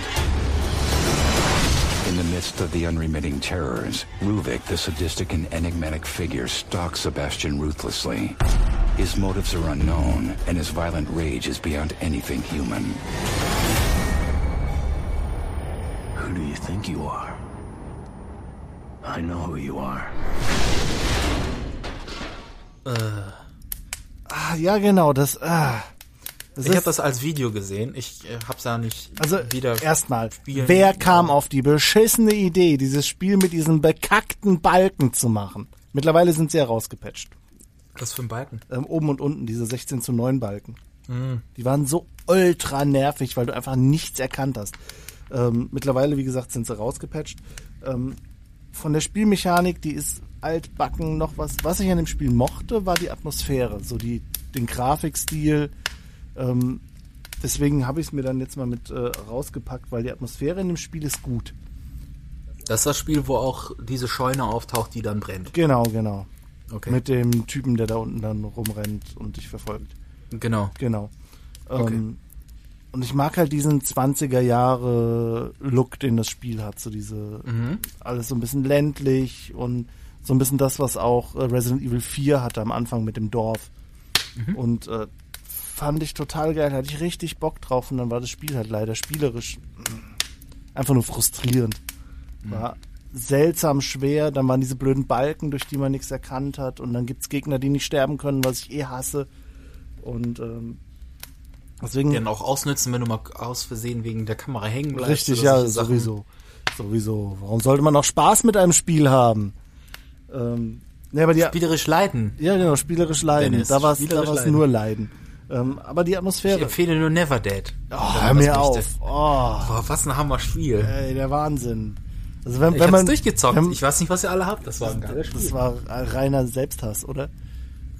Nö, das war Interesse an der Story und am Ausgang des Ganzen. Ich fand das eigentlich ziemlich cool. Das ist bei Evil Within nämlich so ein Problem. Die Story ist auch interessant, weil man halt immer so Bröckchen nur hingeworfen kriegt und am Ende wird's halt auch wieder nicht vernünftig aufgelöst. Also so ganz, so viel, das ist cool, dann fängt man an und die Stimmung, die Atmosphäre und alles sau cool, die Grafik ist jetzt auch nicht so schlecht und dann kommt immer mehr so dieses, toll, ein Monster, das nicht stirbt. Oh toll, ich muss 5-mal mit einem Feuerfass auf es werfen. Oh, einmal nicht geschafft, ja, dann fange ich von vorne an. Ich muss denselben Gang nochmal betreten. Ich muss das nochmal hier und Backtracking also, hier und Backtracking war noch nicht mal so das Problem, aber halt insgesamt, ich weiß nicht. Ich hab das ja als Let's Play noch nicht mal, glaube ich, komplett gesehen, aber bis zu dieser komischen brennenden Scheune und hatte nur in Erinnerung, dass oftmals der Moment halt da war, du bist halt in eine Stelle des Sanatoriums oder was gegangen und warst dann im Eingang, warst dann dadurch und hast dann festgestellt, den Schlüssel, den du eigentlich brauchtest, den findest du erst in den anderen, also quasi da wieder rein und dann warst du fertig und dann musstest du quasi die ganze Kacke nochmal machen, weil die Gegner respawned sind oder so. Das auch noch. Also. Und solche Spiele mag ich gar nicht. Aber die Atmosphäre war halt gut. Hätte man da mal ein schönes Spiel draus gemacht, wäre es super gewesen. Tja. Ist leider nicht. Da hat mir besser gefallen, auch ähnliche 20er-Jahre-Atmosphäre, Layers of Fear.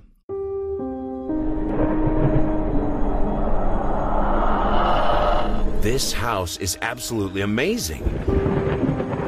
How about that smile? All right. The undercoat should be dry by now. It's time to get to work.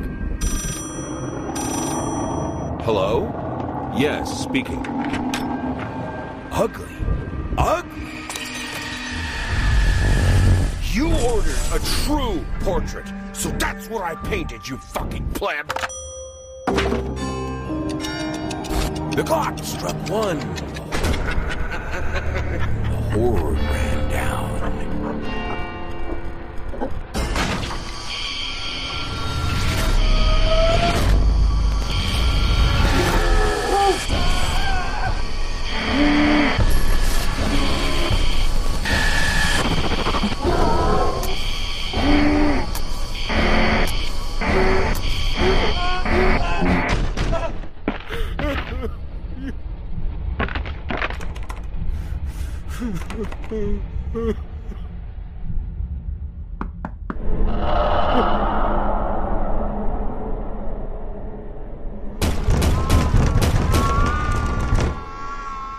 Habe ich jetzt auf der Xbox One angefangen oder bin mittendrin. Ist das wirklich 20er Jahre? Ist das nicht wesentlich älter? 1880 Kann oder auch sowas, sein. oder? Also es ist halt so diese Herrenhausatmosphäre. Das spannt sich bei mir immer irgendwie von 1750 bis 1910 oder so. Okay. Aber du könntest recht haben, es könnte 1800 irgendwas sein. Aber ich denke immer nur an Lovecraft und das war ja so mehr oder minder die Zeit bei ihm. Lovecraft war 20er. Wobei da auch viel um 1900 gespielt. Ja, aber ich meine, die Stories, die er schreibt, die geschrieben hat, die sind immer so um 1880. Ja, auch. Ja, wobei es verschieden, aber gerade so doch. Handlung geht um einen Maler, der nach Hause kommt, stark angetrunken. Und irgendwie, man weiß nicht so recht, was Phase ist, das Haus ist leer. Man weiß nur, es muss einen Podcast aufnehmen, genau. Hat 4 Kaffee-Intus. Und muss das Spiel spielen. Ja. Nee, und man fängt dann halt an, in dem Haus sich einfach erstmal umzusehen. Man kriegt auch nicht so wirklich gesagt, was man machen soll. Man findet dann mal einen Schlüssel, guckt in eine Tür rein und ist auf einmal in einem Raum, wo keine weitere Tür ist. Dann dreht man sich um, dann ist die Tür weg, durch die man reingekommen ist, und dreht sich wieder um, und da ist eine neue Tür da, und dann geht man durch die Tür raus. Und das kommt ganz oft im Spiel. Es spielt ganz viel mit der Wahrnehmung und mit diesem Haus eben. Man hat auch Situationen, wo man durch eine Tür in einen Raum betritt, durch dieselbe Tür wieder den Raum verlässt und in einem anderen Raum landet. Das ist so ein bisschen wie Stanley Parable im Moment. Ja, genau. Und hier ist halt so ein bisschen, also scheinbar hat der Maler, es kommen dann immer mal so Fetzen, also man findet dann immer mal Briefe oder so Erinnerungen in dem Sinn, die man hört, dass, also ich vermute, ist jetzt nur, könnte ein Spoiler sein, ich weiß es nicht, dass er seine Frau umgebracht hat und infolgedessen wahnsinnig geworden ist und dann eben so dieser Wahnsinn da gerade mit ihm durchgeht. Es sind auch, also in dem ganzen Haus sind Bilder, teilweise auch bekannte Gemälde, die sich dann auch wie bei Undying verändern. Dass man die quasi anguckt, das normale Bild, man dreht sich weg, guckt wieder hin und auf einmal ist das Bild ein ganz anderes. Und das finde ich sehr, sehr, macht eine ganz, ganz fiese Atmosphäre, weil das Spiel dadurch sich eigentlich alles erlauben kann, weil das so diese Gesetze, die eigentlich in einem Raum existieren, einfach nicht mehr vorhanden sind. Sehr schöne Sequenz ist eine, wo man so einen Gang entlang läuft, der am Ende links abbiegt und am Ende ist dann eine Tür. In diesem Gang kommt man an einem Rollstuhl vorbei, so ein schöner alter Rollstuhl. Der steht einfach da.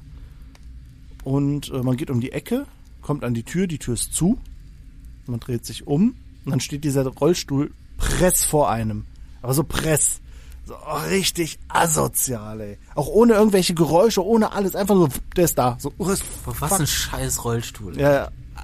Wie kann der das antun? Ja, vor allem die Bremsen, ey. Die können ja gar nichts, scheinbar. Ne, und das hat man halt da ganz oft. Und es läuft auch ganz viel wieder über Geräusche ab oder über Lichter, die einfach spontan ausgehen und wieder an und Sachen, die umfallen. So eine klassische Geistergeschichte. Ich vermute, wie gesagt, also, dass er seine Frau umgebracht hat und die Frau da rumspukt oder so. Sicher bin ich noch nicht. Ich habe es noch nicht ganz durch. Soll nicht so lang sein. Ich glaube, ist auch nur Early Access. Es ist momentan Early Access auf Steam und auf der Xbox One über das Preview-Programm. Und PS4, glaube ich. Weiß ich nicht 100%. Also die aktuellen Konsolen plus PC war, glaube ich, das, was ich gelesen habe. Okay. Ja, wie gesagt, ich spiele es auf der One. Auch wenn es Early Access ist. Also ich habe jetzt nichts weiter gefunden, was irgendwie fehlen würde, außer es kommt noch irgendwas. Aber so was ich gelesen habe, ist viel Bugfixing, einfach momentan Steuerungsprobleme ausmerzen, wobei ich da jetzt noch keine weiter hatte. Was ganz schön ist, Türen öffnen und sowas funktioniert ja über Tastendruck und Stick bewegen. Das heißt, man drückt dann quasi, ich glaube die X-Taste war es, um quasi anzugreifen und mit dem Stick zieht man es dann auf. Das ist ganz, ganz nett gemacht. Auch weil man im Spiel keinerlei Waffen oder so hat, also man bewegt sich einfach so durch das Haus. Man hat keine klassische Shooter-Mechanik, auch wenn es aus der ersten Person ist, aus der First Person. Aber es hat eine ziemlich dichte und ziemlich gute Atmosphäre. Also gerade so dieses Haus ist vom Aufbau her recht beklemmend, auch wenn es sehr opulent ist. Und auch eine Szene ziemlich am Anfang steht ein Klavier und man kann halt hingehen und das Klavier benutzen. Dann spielt halt so eine Melodie, blünk, blünk, blünk, blünk. Auf einmal fällt diese Klavierklappe fällt runter, halt zu, so BOM! Fuck! Also auch ein schönes Spiel für Kopfhörer und nachts. Steht auf jeden Fall auf meiner Liste. Ich habe ein Video auch schon davon gesehen und war mir aber zu dem Zeitpunkt war das, glaube ich, noch nicht draußen als Early Access, sondern so, okay, dann nicht. So, wartest du, bis das irgendwann mal rauskommt, aber ja. Ich habe es jetzt per Zufall eben auf der One entdeckt und mir mal diese Preview-Fassung angeguckt. gefällt mir doch Wo ganz mich gut. halt da bei mir die Frage halt aufkommt, was fehlt denn da jetzt? Richtig, wie fertig ist das Spiel? Ja, weil das sieht ja eigentlich schon recht fertig aus, in Anführungszeichen, also Eben. von dem, was man so gesehen hat. Das ist auch immer so der Grund für mich, wo ich bei Early Access dann zugreife, weil in ganz vielen Fällen, wo dann wirklich so, da hast du den ersten Level von 100, die wir machen wollen, und dann gibt's das Studio nicht mehr und so. Und hier, das wirkt schon insgesamt recht fertig. Hat so ein bisschen auch so ein Silent Hills Feeling, einfach durch dieses, man läuft teilweise durch dieselben Gänge PT und meinst du? PT. Weil man auch keine Waffe hat und einfach sich durch dieses Haus bewegt. Je suis petit. Petit. Ja, Kommt auf die Hamburger, ne? Die ja, Fleischpettis. Genau, mein Petit, ja. Ja, aber doch, wenn man so auf Horrorspiele steht und auch mal ohne Shooter und so ein bisschen past Jumpscares, aber mehr so über so eine Geisterhaus-Atmosphäre, dann sollte man sich Layers of Fear auf jeden Fall mal angucken. Ja. Kostet auch nicht die Welt, also die Preview-Fassung auf der One gibt's eine Demo, glaube ich, die zeitlich beschränkt ist. Und ja, die Preview-Fassung, wenn man die direkt kaufen will, die kostet 12 € oder so, also ist jetzt nicht dramatisch. 12 € für ein halbes Spiel? Nö. Soll ich nicht. Nö. Für 12 €, da kriege ich doch 2 Packungen Kippen. Die Early Access, warum ist das nicht die Demo? Die Early Access Version? Ja. Warum ist das nicht, ist doch anscheinend nicht das komplette Spiel, warum ist das nicht die Demo? Ja, du weißt ja, ich bin mir nicht sicher, wie weit es fertig ist, weil momentan in den Patchlogs steht immer nur was von Controller, Fixing, bla bla bla. Also ich glaube, das ist schon so gut wie fertig. Ja. Und dann kommt das fertige Spiel, dann musst du nochmal 12 € zahlen. 12.000 €. Weil dann ein extra Controller dazu kommt. So ein Laufband. Genau. Ja. Und ein Rollstuhl. Mhm. Und das Klavier auch noch. Ein Klavier. Ja. Dann wären wir eigentlich so gesehen auch schon wieder durch mit unseren Spielen. Mit den Spielen, ja, tatsächlich gibt's, ich habe dann mein Xbox One Spielekatalog nochmal durchgeguckt. Es gibt gar nicht so wirklich geile Horrorspiele. Oh, es geht. Also man könnte, das fällt mir aber auch jetzt ganz zufällig nochmal ein, man könnte ja Dings noch spielen, Outlast. Ja. Das fand ich eigentlich ganz cool. Ja, das hat mir eigentlich Bock gemacht. Und unsterbliche Gegner, nicht meins. Ich bin, die Atmosphäre ist geil mit der Kamera, das ist halt cool. Und dann, mich nervt das mit diesen Typen im Keller und dann musst du dich dauernd verstecken und dann spiele ich lieber Alien Isolation. Kann ich mich wenigstens ein bisschen wehren. Naja, gut. Ansonsten, es gibt ja 2 Projekte, die über Kickstarter versucht werden erfolgreich zu finanzieren. Das eine ist ja Allison Road, glaube ich. Das ist so der, geistige Nachfolger von PT. Mit so einem, auch irgendwie, weiß ich nicht, mit einem Mädchen und da gibt es irgendwie so eine Backstory, die dann mit diesen Geschehnissen in diesem Haus, wo man da einzieht oder das man da betritt, zu tun hat. Und das andere ist halt, worauf ich mich am meisten freue, ist halt hier, Freitag der 13. Oh ja, stimmt. Bin ich mal gespannt, wie das Multiplayer, Survival, was das ich nicht spiele, was ja auch mit Singleplayer und so weiter daherkommen soll. Bin ich gespannt, ey. Das könnte cool werden. Der Trailer war auf jeden Fall schon mal ganz nett. Trailer war ganz cool und das, was der zumindest nicht der Chefentwickler, aber zumindest einer, der irgendwie die Sache mit unterstützt und irgendwie auch dazu, glaube ich, mitgeholfen hat, die Lizenz irgendwie, offizielle Lizenz mitzuholen und so weiter. Was er so von sich gegeben hat, das klingt ganz nett, aber es ist halt die Frage, ob das wirklich so sein wird oder ob das alles so Peter Molyneux-mäßig so, ja, wir machen dies, das und jenes und am Ende hat er nur 2 Sachen davon gemacht. Genau. So, ne, das ist halt die Frage. Aber ja, ich meine, es wäre auch, glaube ich, das allererste Spiel, wo Dingens mitarbeitet. Wie heißt der nochmal? Tom Savini. Stimmt. Der soll ja die Kill-Effekte, da soll er ja mitberaten und so weiter. Das sind ja viele, die irgendwie an dem Film mitgearbeitet haben. Also der Jason Voorhees in Teil 7 bis 9, glaube ich, der auch so mit der bekannteste Jason irgendwie ist, von Statur und Bewegung und bla bla. Der macht ja die Animationen für Jason und so weiter. Also es könnte cool werden. Schon so ein Projekt, wo man merkt, dass die auch Fans sind. Ja, auf jeden Fall. Mal gucken. Es soll ja auch unterschiedliche Jasons geben und so weiter, von Maskenstyle und hast du nicht gesehen. Die Mutter. Wenn es nicht zu lange in Entwicklung ist, könnte es gut werden. Es basiert ja, also ist ja eigentlich, hieß es ja Summer Camp, bla bla bla, oder Survival Summer Camp und so, und das ist ja auch schon 3 Jahre oder so, glaube ich, in der Mache. Und Und dann haben sie es irgendwie umgeswitcht, nachdem sie gehört haben, dass die Lizenz ja da ist, dass sie das Ganze halt jetzt auf JSON umswitchen. Also es scheint ziemlich fertig zu sein. Die Karten sollen auch ziemlich generisch sein, also beziehungsweise sie sollen vom Computer immer generiert werden, also quasi du spielst nicht immer dieselbe Karte, sondern du kriegst immer so verschiedene Bauteile. So, du hast einmal irgendwie, da ist das Nachtlager, da ist irgendwie der Steg und ein See und hier, aber das ist alles irgendwie total anders, wird das immer platziert und so weiter. Und du kannst dich halt entscheiden, ne? Spiele ich mit meinem Kollegen zusammen und repariere ich das Boot, das da am Steg ist, um mit ihm zu flüchten, wo nur 2 Leute reinpassen, oder wenn das fertig ist, kicke ich den irgendwie zur Seite und fliehe alleine. Ja, also da bin ich sehr gespannt drauf. Und könnte cool werden. Ja, doch. Könnte aber auch nicht. Who knows? Sollte man auf jeden Fall mal im Auge behalten. Ja, und sonst noch an Games? Gibt bestimmt noch ein paar, aber die fallen mir jetzt spontan nicht ein. Resident Evil, Silent Hill, die bekannten und so weiter. Remake von Resident Evil. Ja, genau. Und so weiter und so fort. Also es gibt genug Sachen, die man da geben kann. Ja, auf jeden Fall. Gut, Musik. Willst du anfangen? Ach, du hast auch was von Musik? Ja, ich habe sie gerade in der Hand, eine Schallplatte. Oh, wow. Ich habe die CD jetzt, scheiße. Ist aber auch Zufall, die stand gerade neben mir. Ach, wenn mein Arm doppelt so lang, dann hätte ich die CD auch in der Hand. Ja gut, dann fange ich an.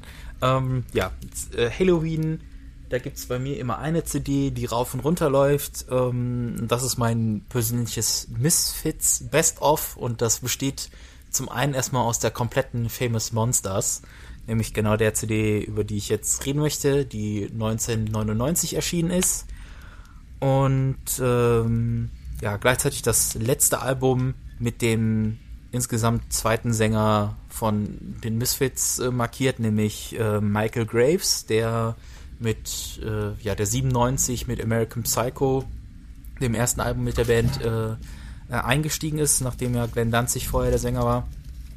Und ja, das ist, wahrscheinlich werden mich Misfits-Fans jetzt steinigen oder so, aber für mich ist Famous Monsters das beste Album, was die jemals rausgebracht haben und mit eins der besten Punk-Alben, die ich bis heute gehört habe. Finde ich auch nach wie vor sehr gut.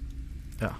Es sind 18 Tracks in der ursprünglichen Variante. Europa und Japan waren da ein bisschen glücklicher. Die haben 21 Tracks bekommen, wobei 21 ist ja eher 20 Tracks sind als 21, weil ein Song ist doppelt drauf und da gibt's eigentlich keine richtigen großen Unterschiede zwischen Helena und Helena 2. Ja, der einzige Unterschied zwischen Helena und Helena 2 ist halt das Intro, das haben sie als, das hört so an, als würde es durchs Radio kommen. Und dann switcht das quasi ganz normal weiter, wie der Rest des Songs auch bei Helena beim Originalsong ist. Und das ist der einzige Unterschied. Keine Ahnung, warum das ist, aber naja.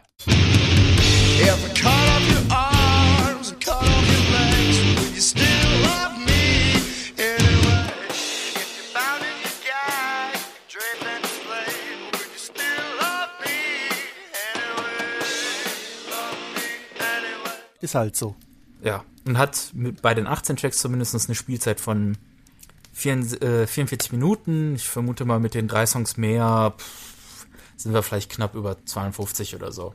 Und mir gefällt das, also für mich persönlich sind da auch die besten Hits drauf von denen. Also gut, es gibt da auch Die Die My Darling und Last Caress, Green Hell und wie sie alle heißen, und London Dungeon, Halloween und so aus der Danzig-Zeit, aber ich finde Michael Graves als Sänger wesentlich besser als Danzig, der jault nicht so sehr. Stimmt, ja, Danzig ist ein furchtbarer Sänger. Ja, wobei der halt auch gute Songs abgeliefert hat. Mother,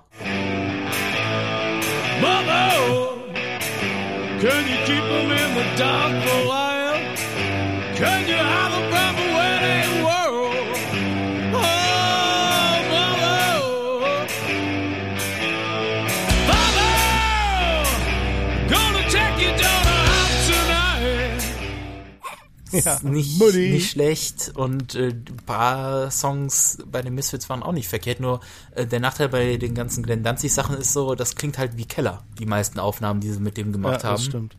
Deswegen ist und so richtig, die haben ja glaube ich nur 3 Alben, CDs irgendwie vorher rausgebracht mit Danzig irgendwie Und das ist so, ja, das sind auch meistens irgendwelche Compilations von den ganzen Singles, Demos, die sie rausgehauen haben.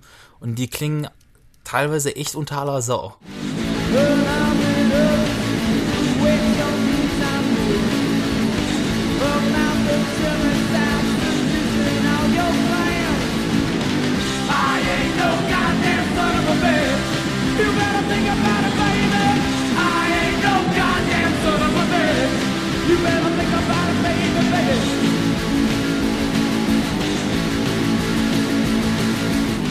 Ja, Demo halt, ne? Ist halt schade, ja. Es ist halt nicht so, als wie heutzutage, was ich würde gerne die Studioversion hören und dann hört man dann im Vergleich irgendwie die Demo-Version, da hört man schon so irgendwelche Welten dazwischen, ne, zwischen total klarem Studio-Sound und dem Kack-Demo und so. Bei denen ist das halt so, dieses Kack-Demo ist das Einzige, was es von denen gibt dazu und das macht so die Glenn Danzig-Zeit so ein bisschen kacke.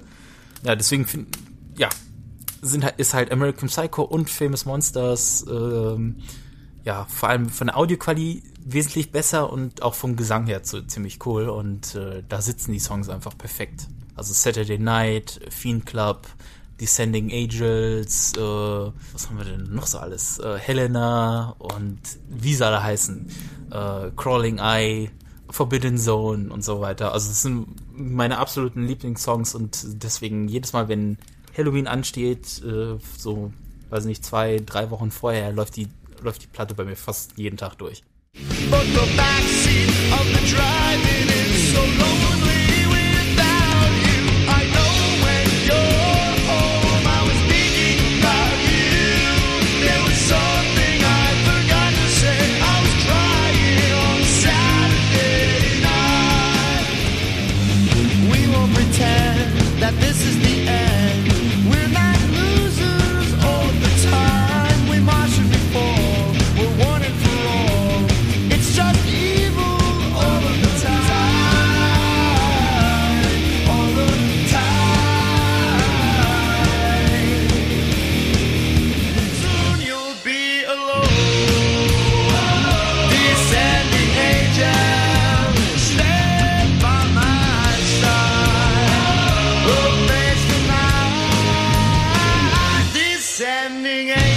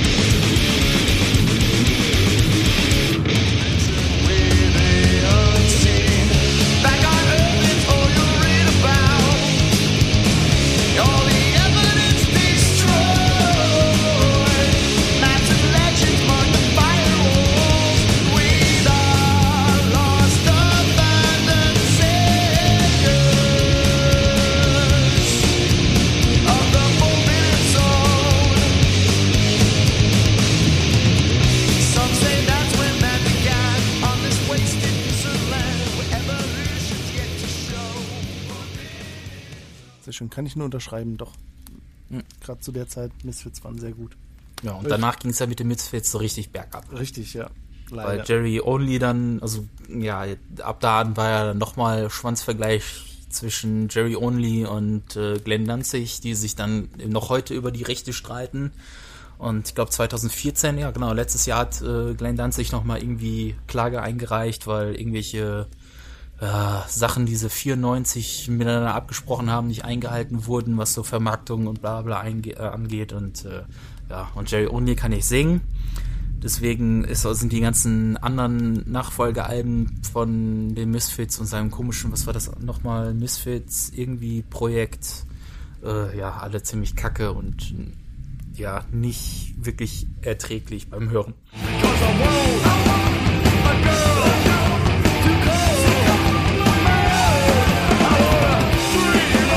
So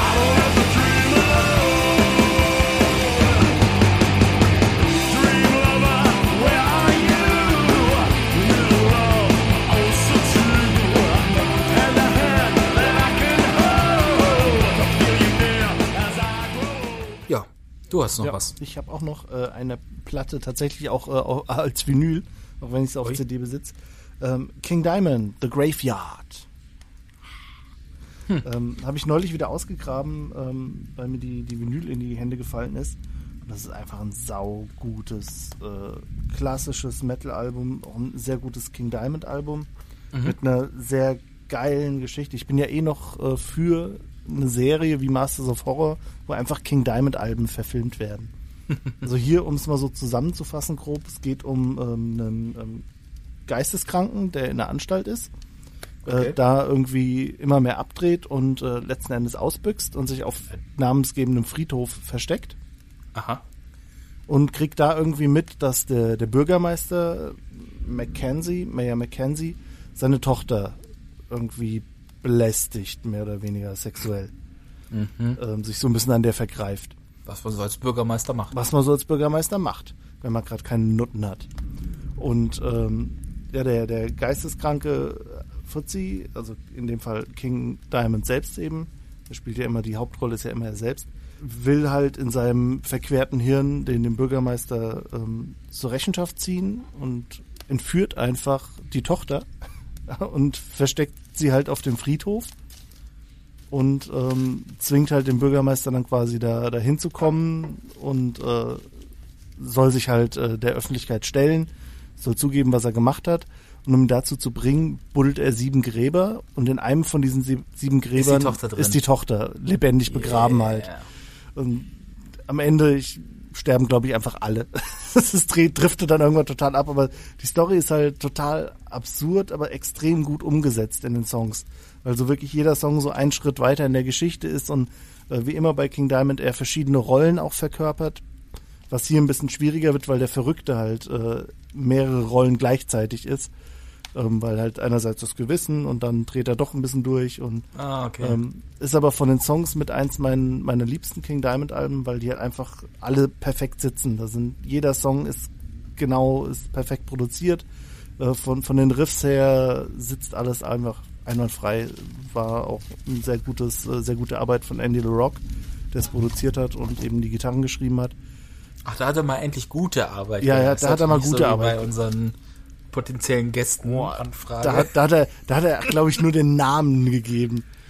Ja. Das war nicht gut, nee.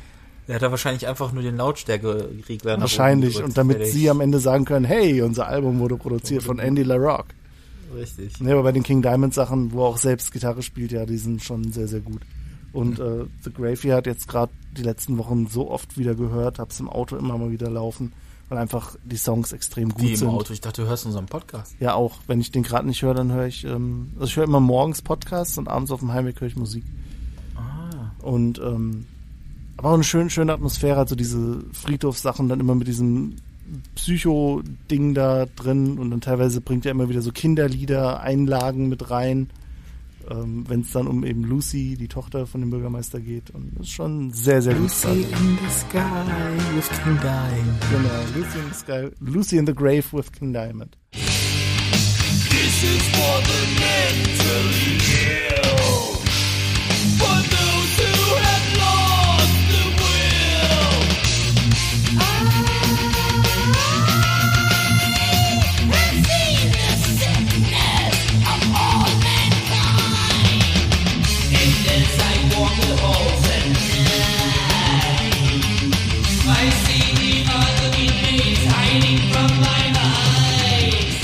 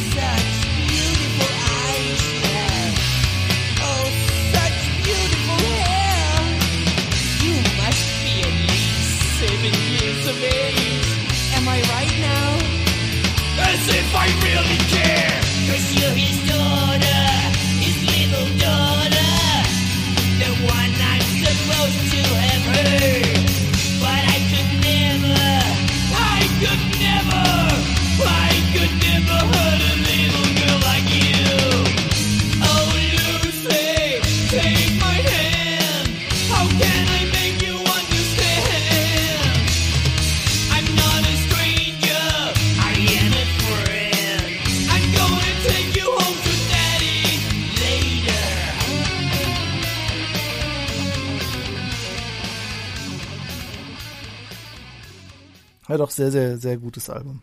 Hab bis heute noch kein King Diamond Album durchgehört. Ja, King Diamond ist halt so eine Sache, man mag's oder man mag's nicht.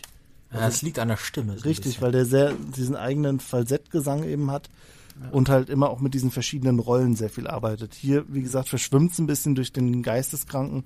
Auf anderen Alben, auch Them, Conspiracy oder Abigail zum Beispiel, da hat er wirklich für jede Art zu singen, jede Person ist ein anderer Gesang. Zu singen. Genau. Das kommt schon sehr gut. Dadurch wirkt das Ganze wie so ein Theaterstück quasi oder ein Hörspiel, nur in Musikform. Ein Musical. Metal-Horror-Musical. Und jedes King Diamond-Album hat eine saugute Story für so eine Stunde Film. Für so ein Masters of Horror-Konzept. Und es gibt genug, also da könnte man locker mal 2 Staffeln draus machen. Ja, Dennis, dann mach mal. Ich fange direkt an. Ja, genau. Morgen können wir anfangen. Okay. Erster Film Them, zweiter Film Conspiracy, weil das ein Double Feature ist.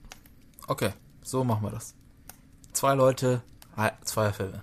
2 Leute, 2 Filme, keiner gut. Ja. Du spielst alle weiblichen Rollen, ich alle männlichen. Genau. Ja. Und ich spiele alle gleichen. Und so, ja, können wir auch machen. Die Tiere spielst dafür du. Ja, okay. Muss ich auch schon bei Pet Sematary. Na siehste. And at night when the cold wind blows, no one cares, nobody knows. I don't wanna be buried in a pet cemetery. I don't want to live my life again. Ach, du warst die überfahrene Katze. Ja, genau. Ja, ich bin Charakterdarsteller. Kennst du mich wieder? Tiercharakterdarsteller. Ja. Wie war das bei Kurt Krömer, wo die Frau zum Casting geht und eine Ziege macht? Na, warte mal, sie sollte ein Schaf machen? So, wir würden jetzt gerne mit Ihnen improvisieren. Versetzen Sie sich doch dazu jetzt mal bitte in die Lage eines Schafes. Sie so, was? Ja, in ein Schaf, in ein kleines, von der Herde abgekommenes Schäflein, was nun vergeblich ist auf der Suche nach seiner Mutter. Und sie fing an zu spielen. Mäh? Mäh? Mäh? Mäh? Mäh? Mäh? Mäh? Mama, ich bin von der Herde abgekommen. Mäh? Und irgendwann hat die Alte so eine Fläche gekriegt, ja, dass sie da, die war eins mit dem Schaf. Die hat sich da so reinversetzt, ja, die hat ausgesehen wie ein Schaf, die hat gerochen wie ein Schaf. Und dann ist sie dann eine Stunde im Kreis immer mäh, mäh. Und ich dachte, nur mein Platz, ich mach mir keinen Schrank auf, ich glaub, das wird Tag, ja. Und immer mäh, mäh. Und die war da so eine Rolle drin, dass ich dachte, ey, die geht bestimmt noch so nach Hause, ja. So im Bus rein, hallo, mäh. Einmal Normaltarif, mäh. Wo ist denn hier für Schafe, mäh. Ansonsten hätte ich musikalisch gesehen vielleicht nur noch so einen kleinen Sampler, den man mal so in den Raum werfen kann. Ist schon ein bisschen älter, ich glaube auch Anfang 2000er, nennt sich Halloween Hoot Nanny. Okay. Ist ein Sampler, der zusammengestellt wurde von Rob Zombie. Aha. Bei einem Song arbeitet auch mit, ist viel so Psychobilly, Rockabilly-Zeug, nichts wirklich Bekanntes, glaube ich, dabei, außer Reverend Horton Heat ist, glaube ich, mit drauf. Ansonsten halt so alles, das Cover ist ganz, ganz nett, so comicartig mit diesen klassischen Filmmonstern gemacht und okay. ja, Rob Zombie ist bei einem Song dabei. Das ist so ein Sampler, den hau ich um die Halloween-Zeit immer mal rein, es sind keine Überbrecher dabei, wo man jetzt sagt, wow, krassester Halloween-Song aller Zeiten. Dragula.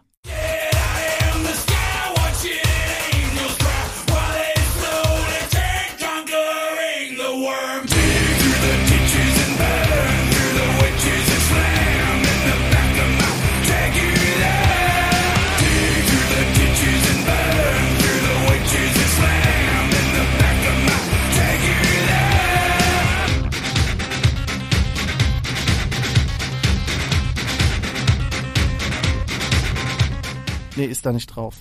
Ja, ist mit einer der krassesten Halloween-Songs, die es gibt. Regular. Ja. Und, ja, kann man sich mal antun, wenn man so ein bisschen auf Psychobilly steht. Halloween Hoot Nanny. Ja. Gibt noch zig Bands, die man erwähnen kann, aber die haben keine rein passenden Alben. Das stimmt, ja. Irgendwie so Typo Negative passt natürlich irgendwie hier und da. Ramones mit Pet Sematary zum Beispiel. Motionless in White mit ein paar Songs. Mit dem Dragula-Cover.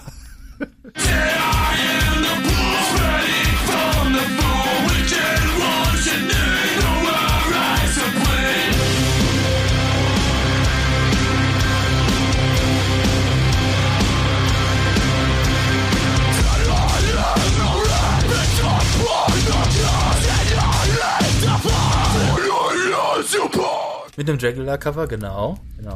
Und so anderen Songs wie Abigail.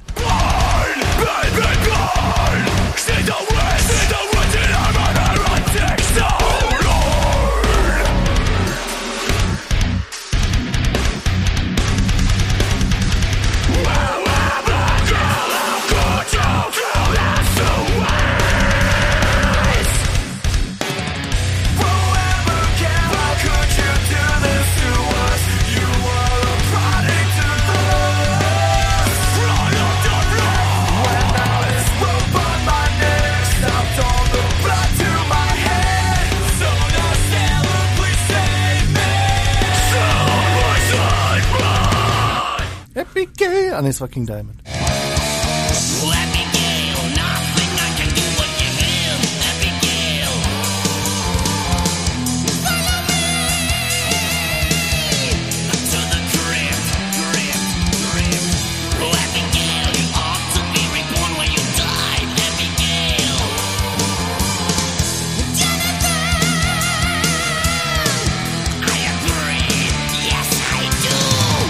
Gibt genug, nur muss ich da schon durchhören, um da die passenden Sachen zu finden. Gut, ja. Letzte Kategorie, haben wir da was oder haben wir da nicht was? Also ich habe nichts. Ich habe auch nichts. Paul, hast du was? Ich habe auch nichts. Paul hat keine Doch, Bücher. warte mal. Stimmt. Ich habe da was. Was man zu Halloween... Stimmt. Ein Furunkel, hier. Nee, das ist Pauls Geburtstagsgeschenk. Fällt mir gerade ein. Was er mir geschenkt hat. Ist ein Comic... oder beziehungsweise ein Comicband mit mehreren Kurzgeschichten, die so alle auf, ja, in die Kategorie Herrenhaus-Horror fallen. Lurchi. Quasi wie die Vincent Price-Filme und so weiter und heißt Through the Woods von Emily Carroll, die auch, glaube ich, gleichzeitig gezeichnet hat, wenn ich mich nicht irre. Und sind nette kleine Horrorgeschichten, ist auch super schön gezeichnet. Hat auch ziemlich creepige Stellen, also allein fürs Durchblättern meinte Paul schon zu mir von wegen so, boah, Alter, ich würde das nicht unbedingt lesen wollen, aber ich glaube, das ist das Richtige für dich. Und ja, habe das mittlerweile gelesen und bin sehr begeistert davon. Komisch, dass mir das gar nicht eingefallen ist für heute, aber ja, Through the Woods von Emily Carroll kann ich sehr empfehlen. Sehr schön gemalt. Und kommt mit passend für unsere Kategorie Bücher mit Bildern. Auch mit wenig Text aus. Und da habe ich tatsächlich, jetzt wo du es so sagst, auch noch eine ganz kleine Kleinigkeit. Auch ein Geschenk gewesen. Nennt sich A Tribute to Merciful Fate, wo wir bei King Diamond schon sind, deswegen kam ich gerade drauf. Ist einfach eine Sammlung von einem Tribut eben an Merciful Fate, also die alte Band von King Diamond, wo teilweise Songtexte als Comics umgesetzt sind. Teilweise auch einfach nur so Charakterfiguren oder einzelne Bilder, die einfach ein Cover oder sowas widerspiegeln. Und zwischendurch immer mal kurze Texte von allen möglichen Musikern, unter anderem den Sänger von Black Dahlia Murder oder Phil Anselmo, der tatsächlich scheinbar noch sprechen kann.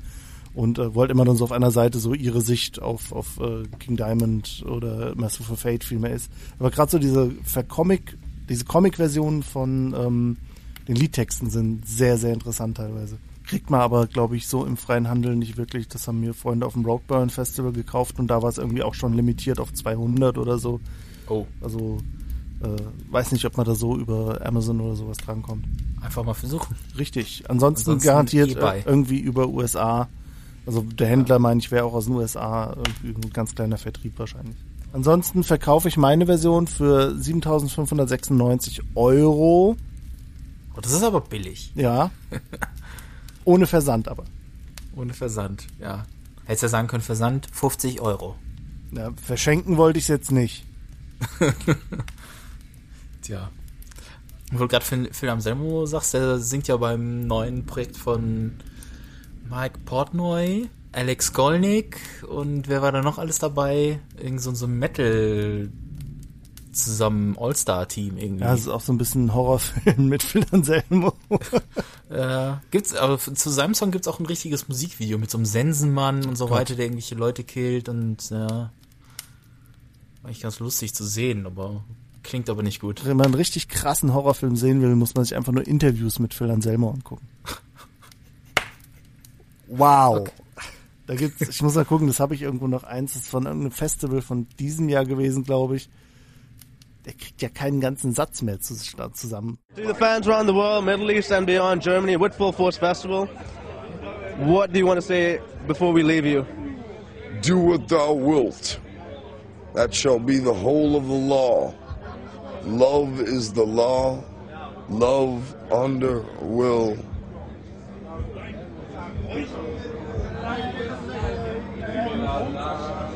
Sorry, any more? No? You have the mic, too.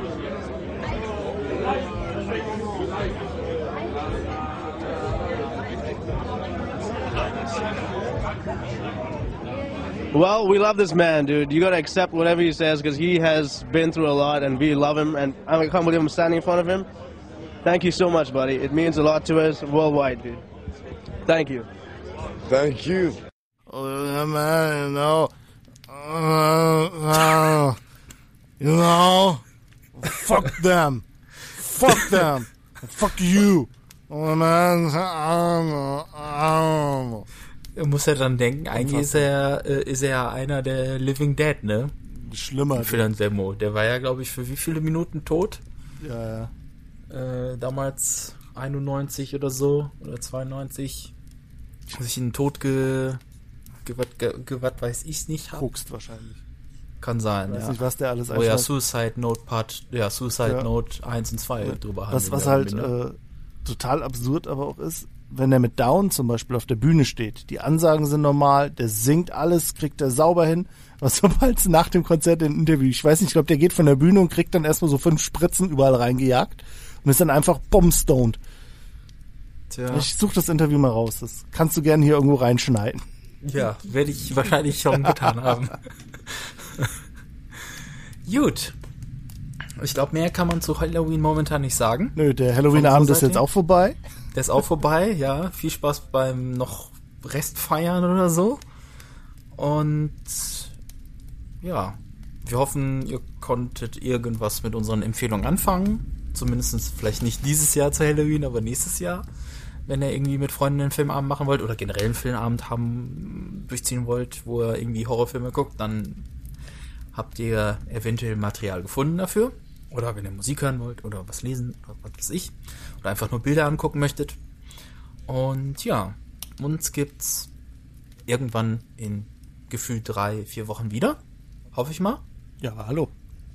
Welches Thema es sein wird, hängt immer noch davon ab, ob Paul dann dabei ist oder nicht. Eventuell knüpfen wir hier an diesem Thema so ein bisschen an. Oder auch nicht. Genau. Das werden wir dann halt sehen. Bis dahin bleibt uns gewogen, haltet uns die Stange. Viel Spaß im Laufe der nächsten 3 bis 4 Wochen bei dem, was er so alles macht. Wahrscheinlich warm eindecken. In Hinsicht auf das Wetter. Und ja. Das ist doch ganz schön. Ja, momentan, aber es kann ja in 3 bis 4 Wochen ja noch schöner werden. Noch kälter werden, meine ich. Das stimmt allerdings, ja.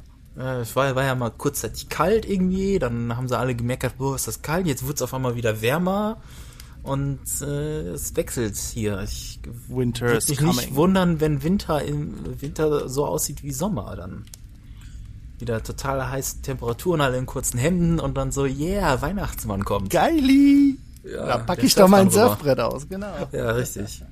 Ja, mal gucken. Ja. Ja, das war Folge 129 vom BubbleNet Podcast und ich bin Dennis. Ich auch. Und wir hören uns bald wieder. Bis dann. Tschö. Tschö. Das war der BubbleNet Podcast. Mehr vom Gemischtwarenladen in Blog- und Podcastform findet ihr unter bubble-net.blogspot.com.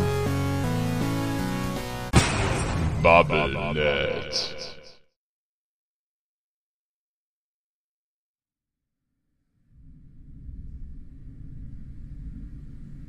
Endlich ist er weg. dann kann ich ja da weitermachen, wo er mich unterbrochen hat.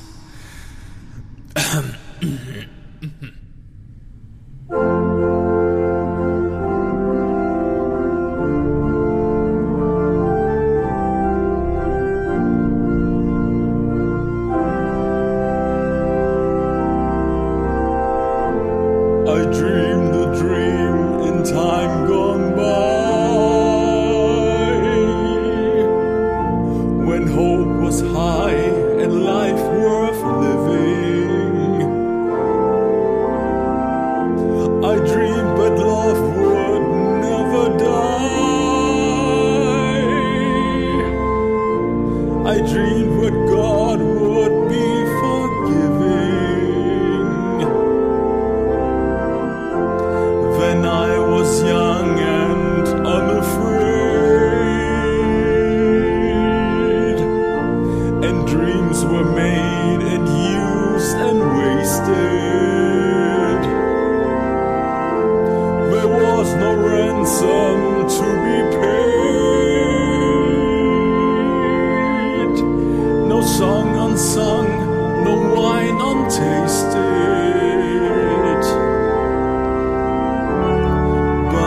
Tigers come at night with their voices soft as thunder, as they tear your hopes apart, as they turn your dreams to shame.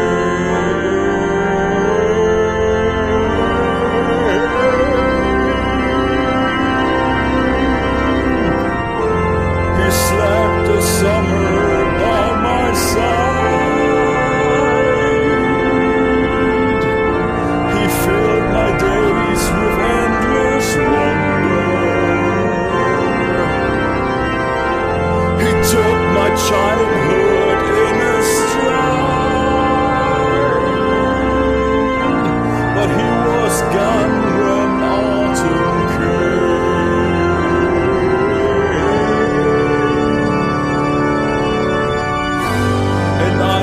Dream he come to me, that we will live for years together, but there are dreams that cannot be, and there are storms we cannot weather. I had a dream my life would be so different from this hell I'm living, so different now from what it seemed. Now life has killed the dream I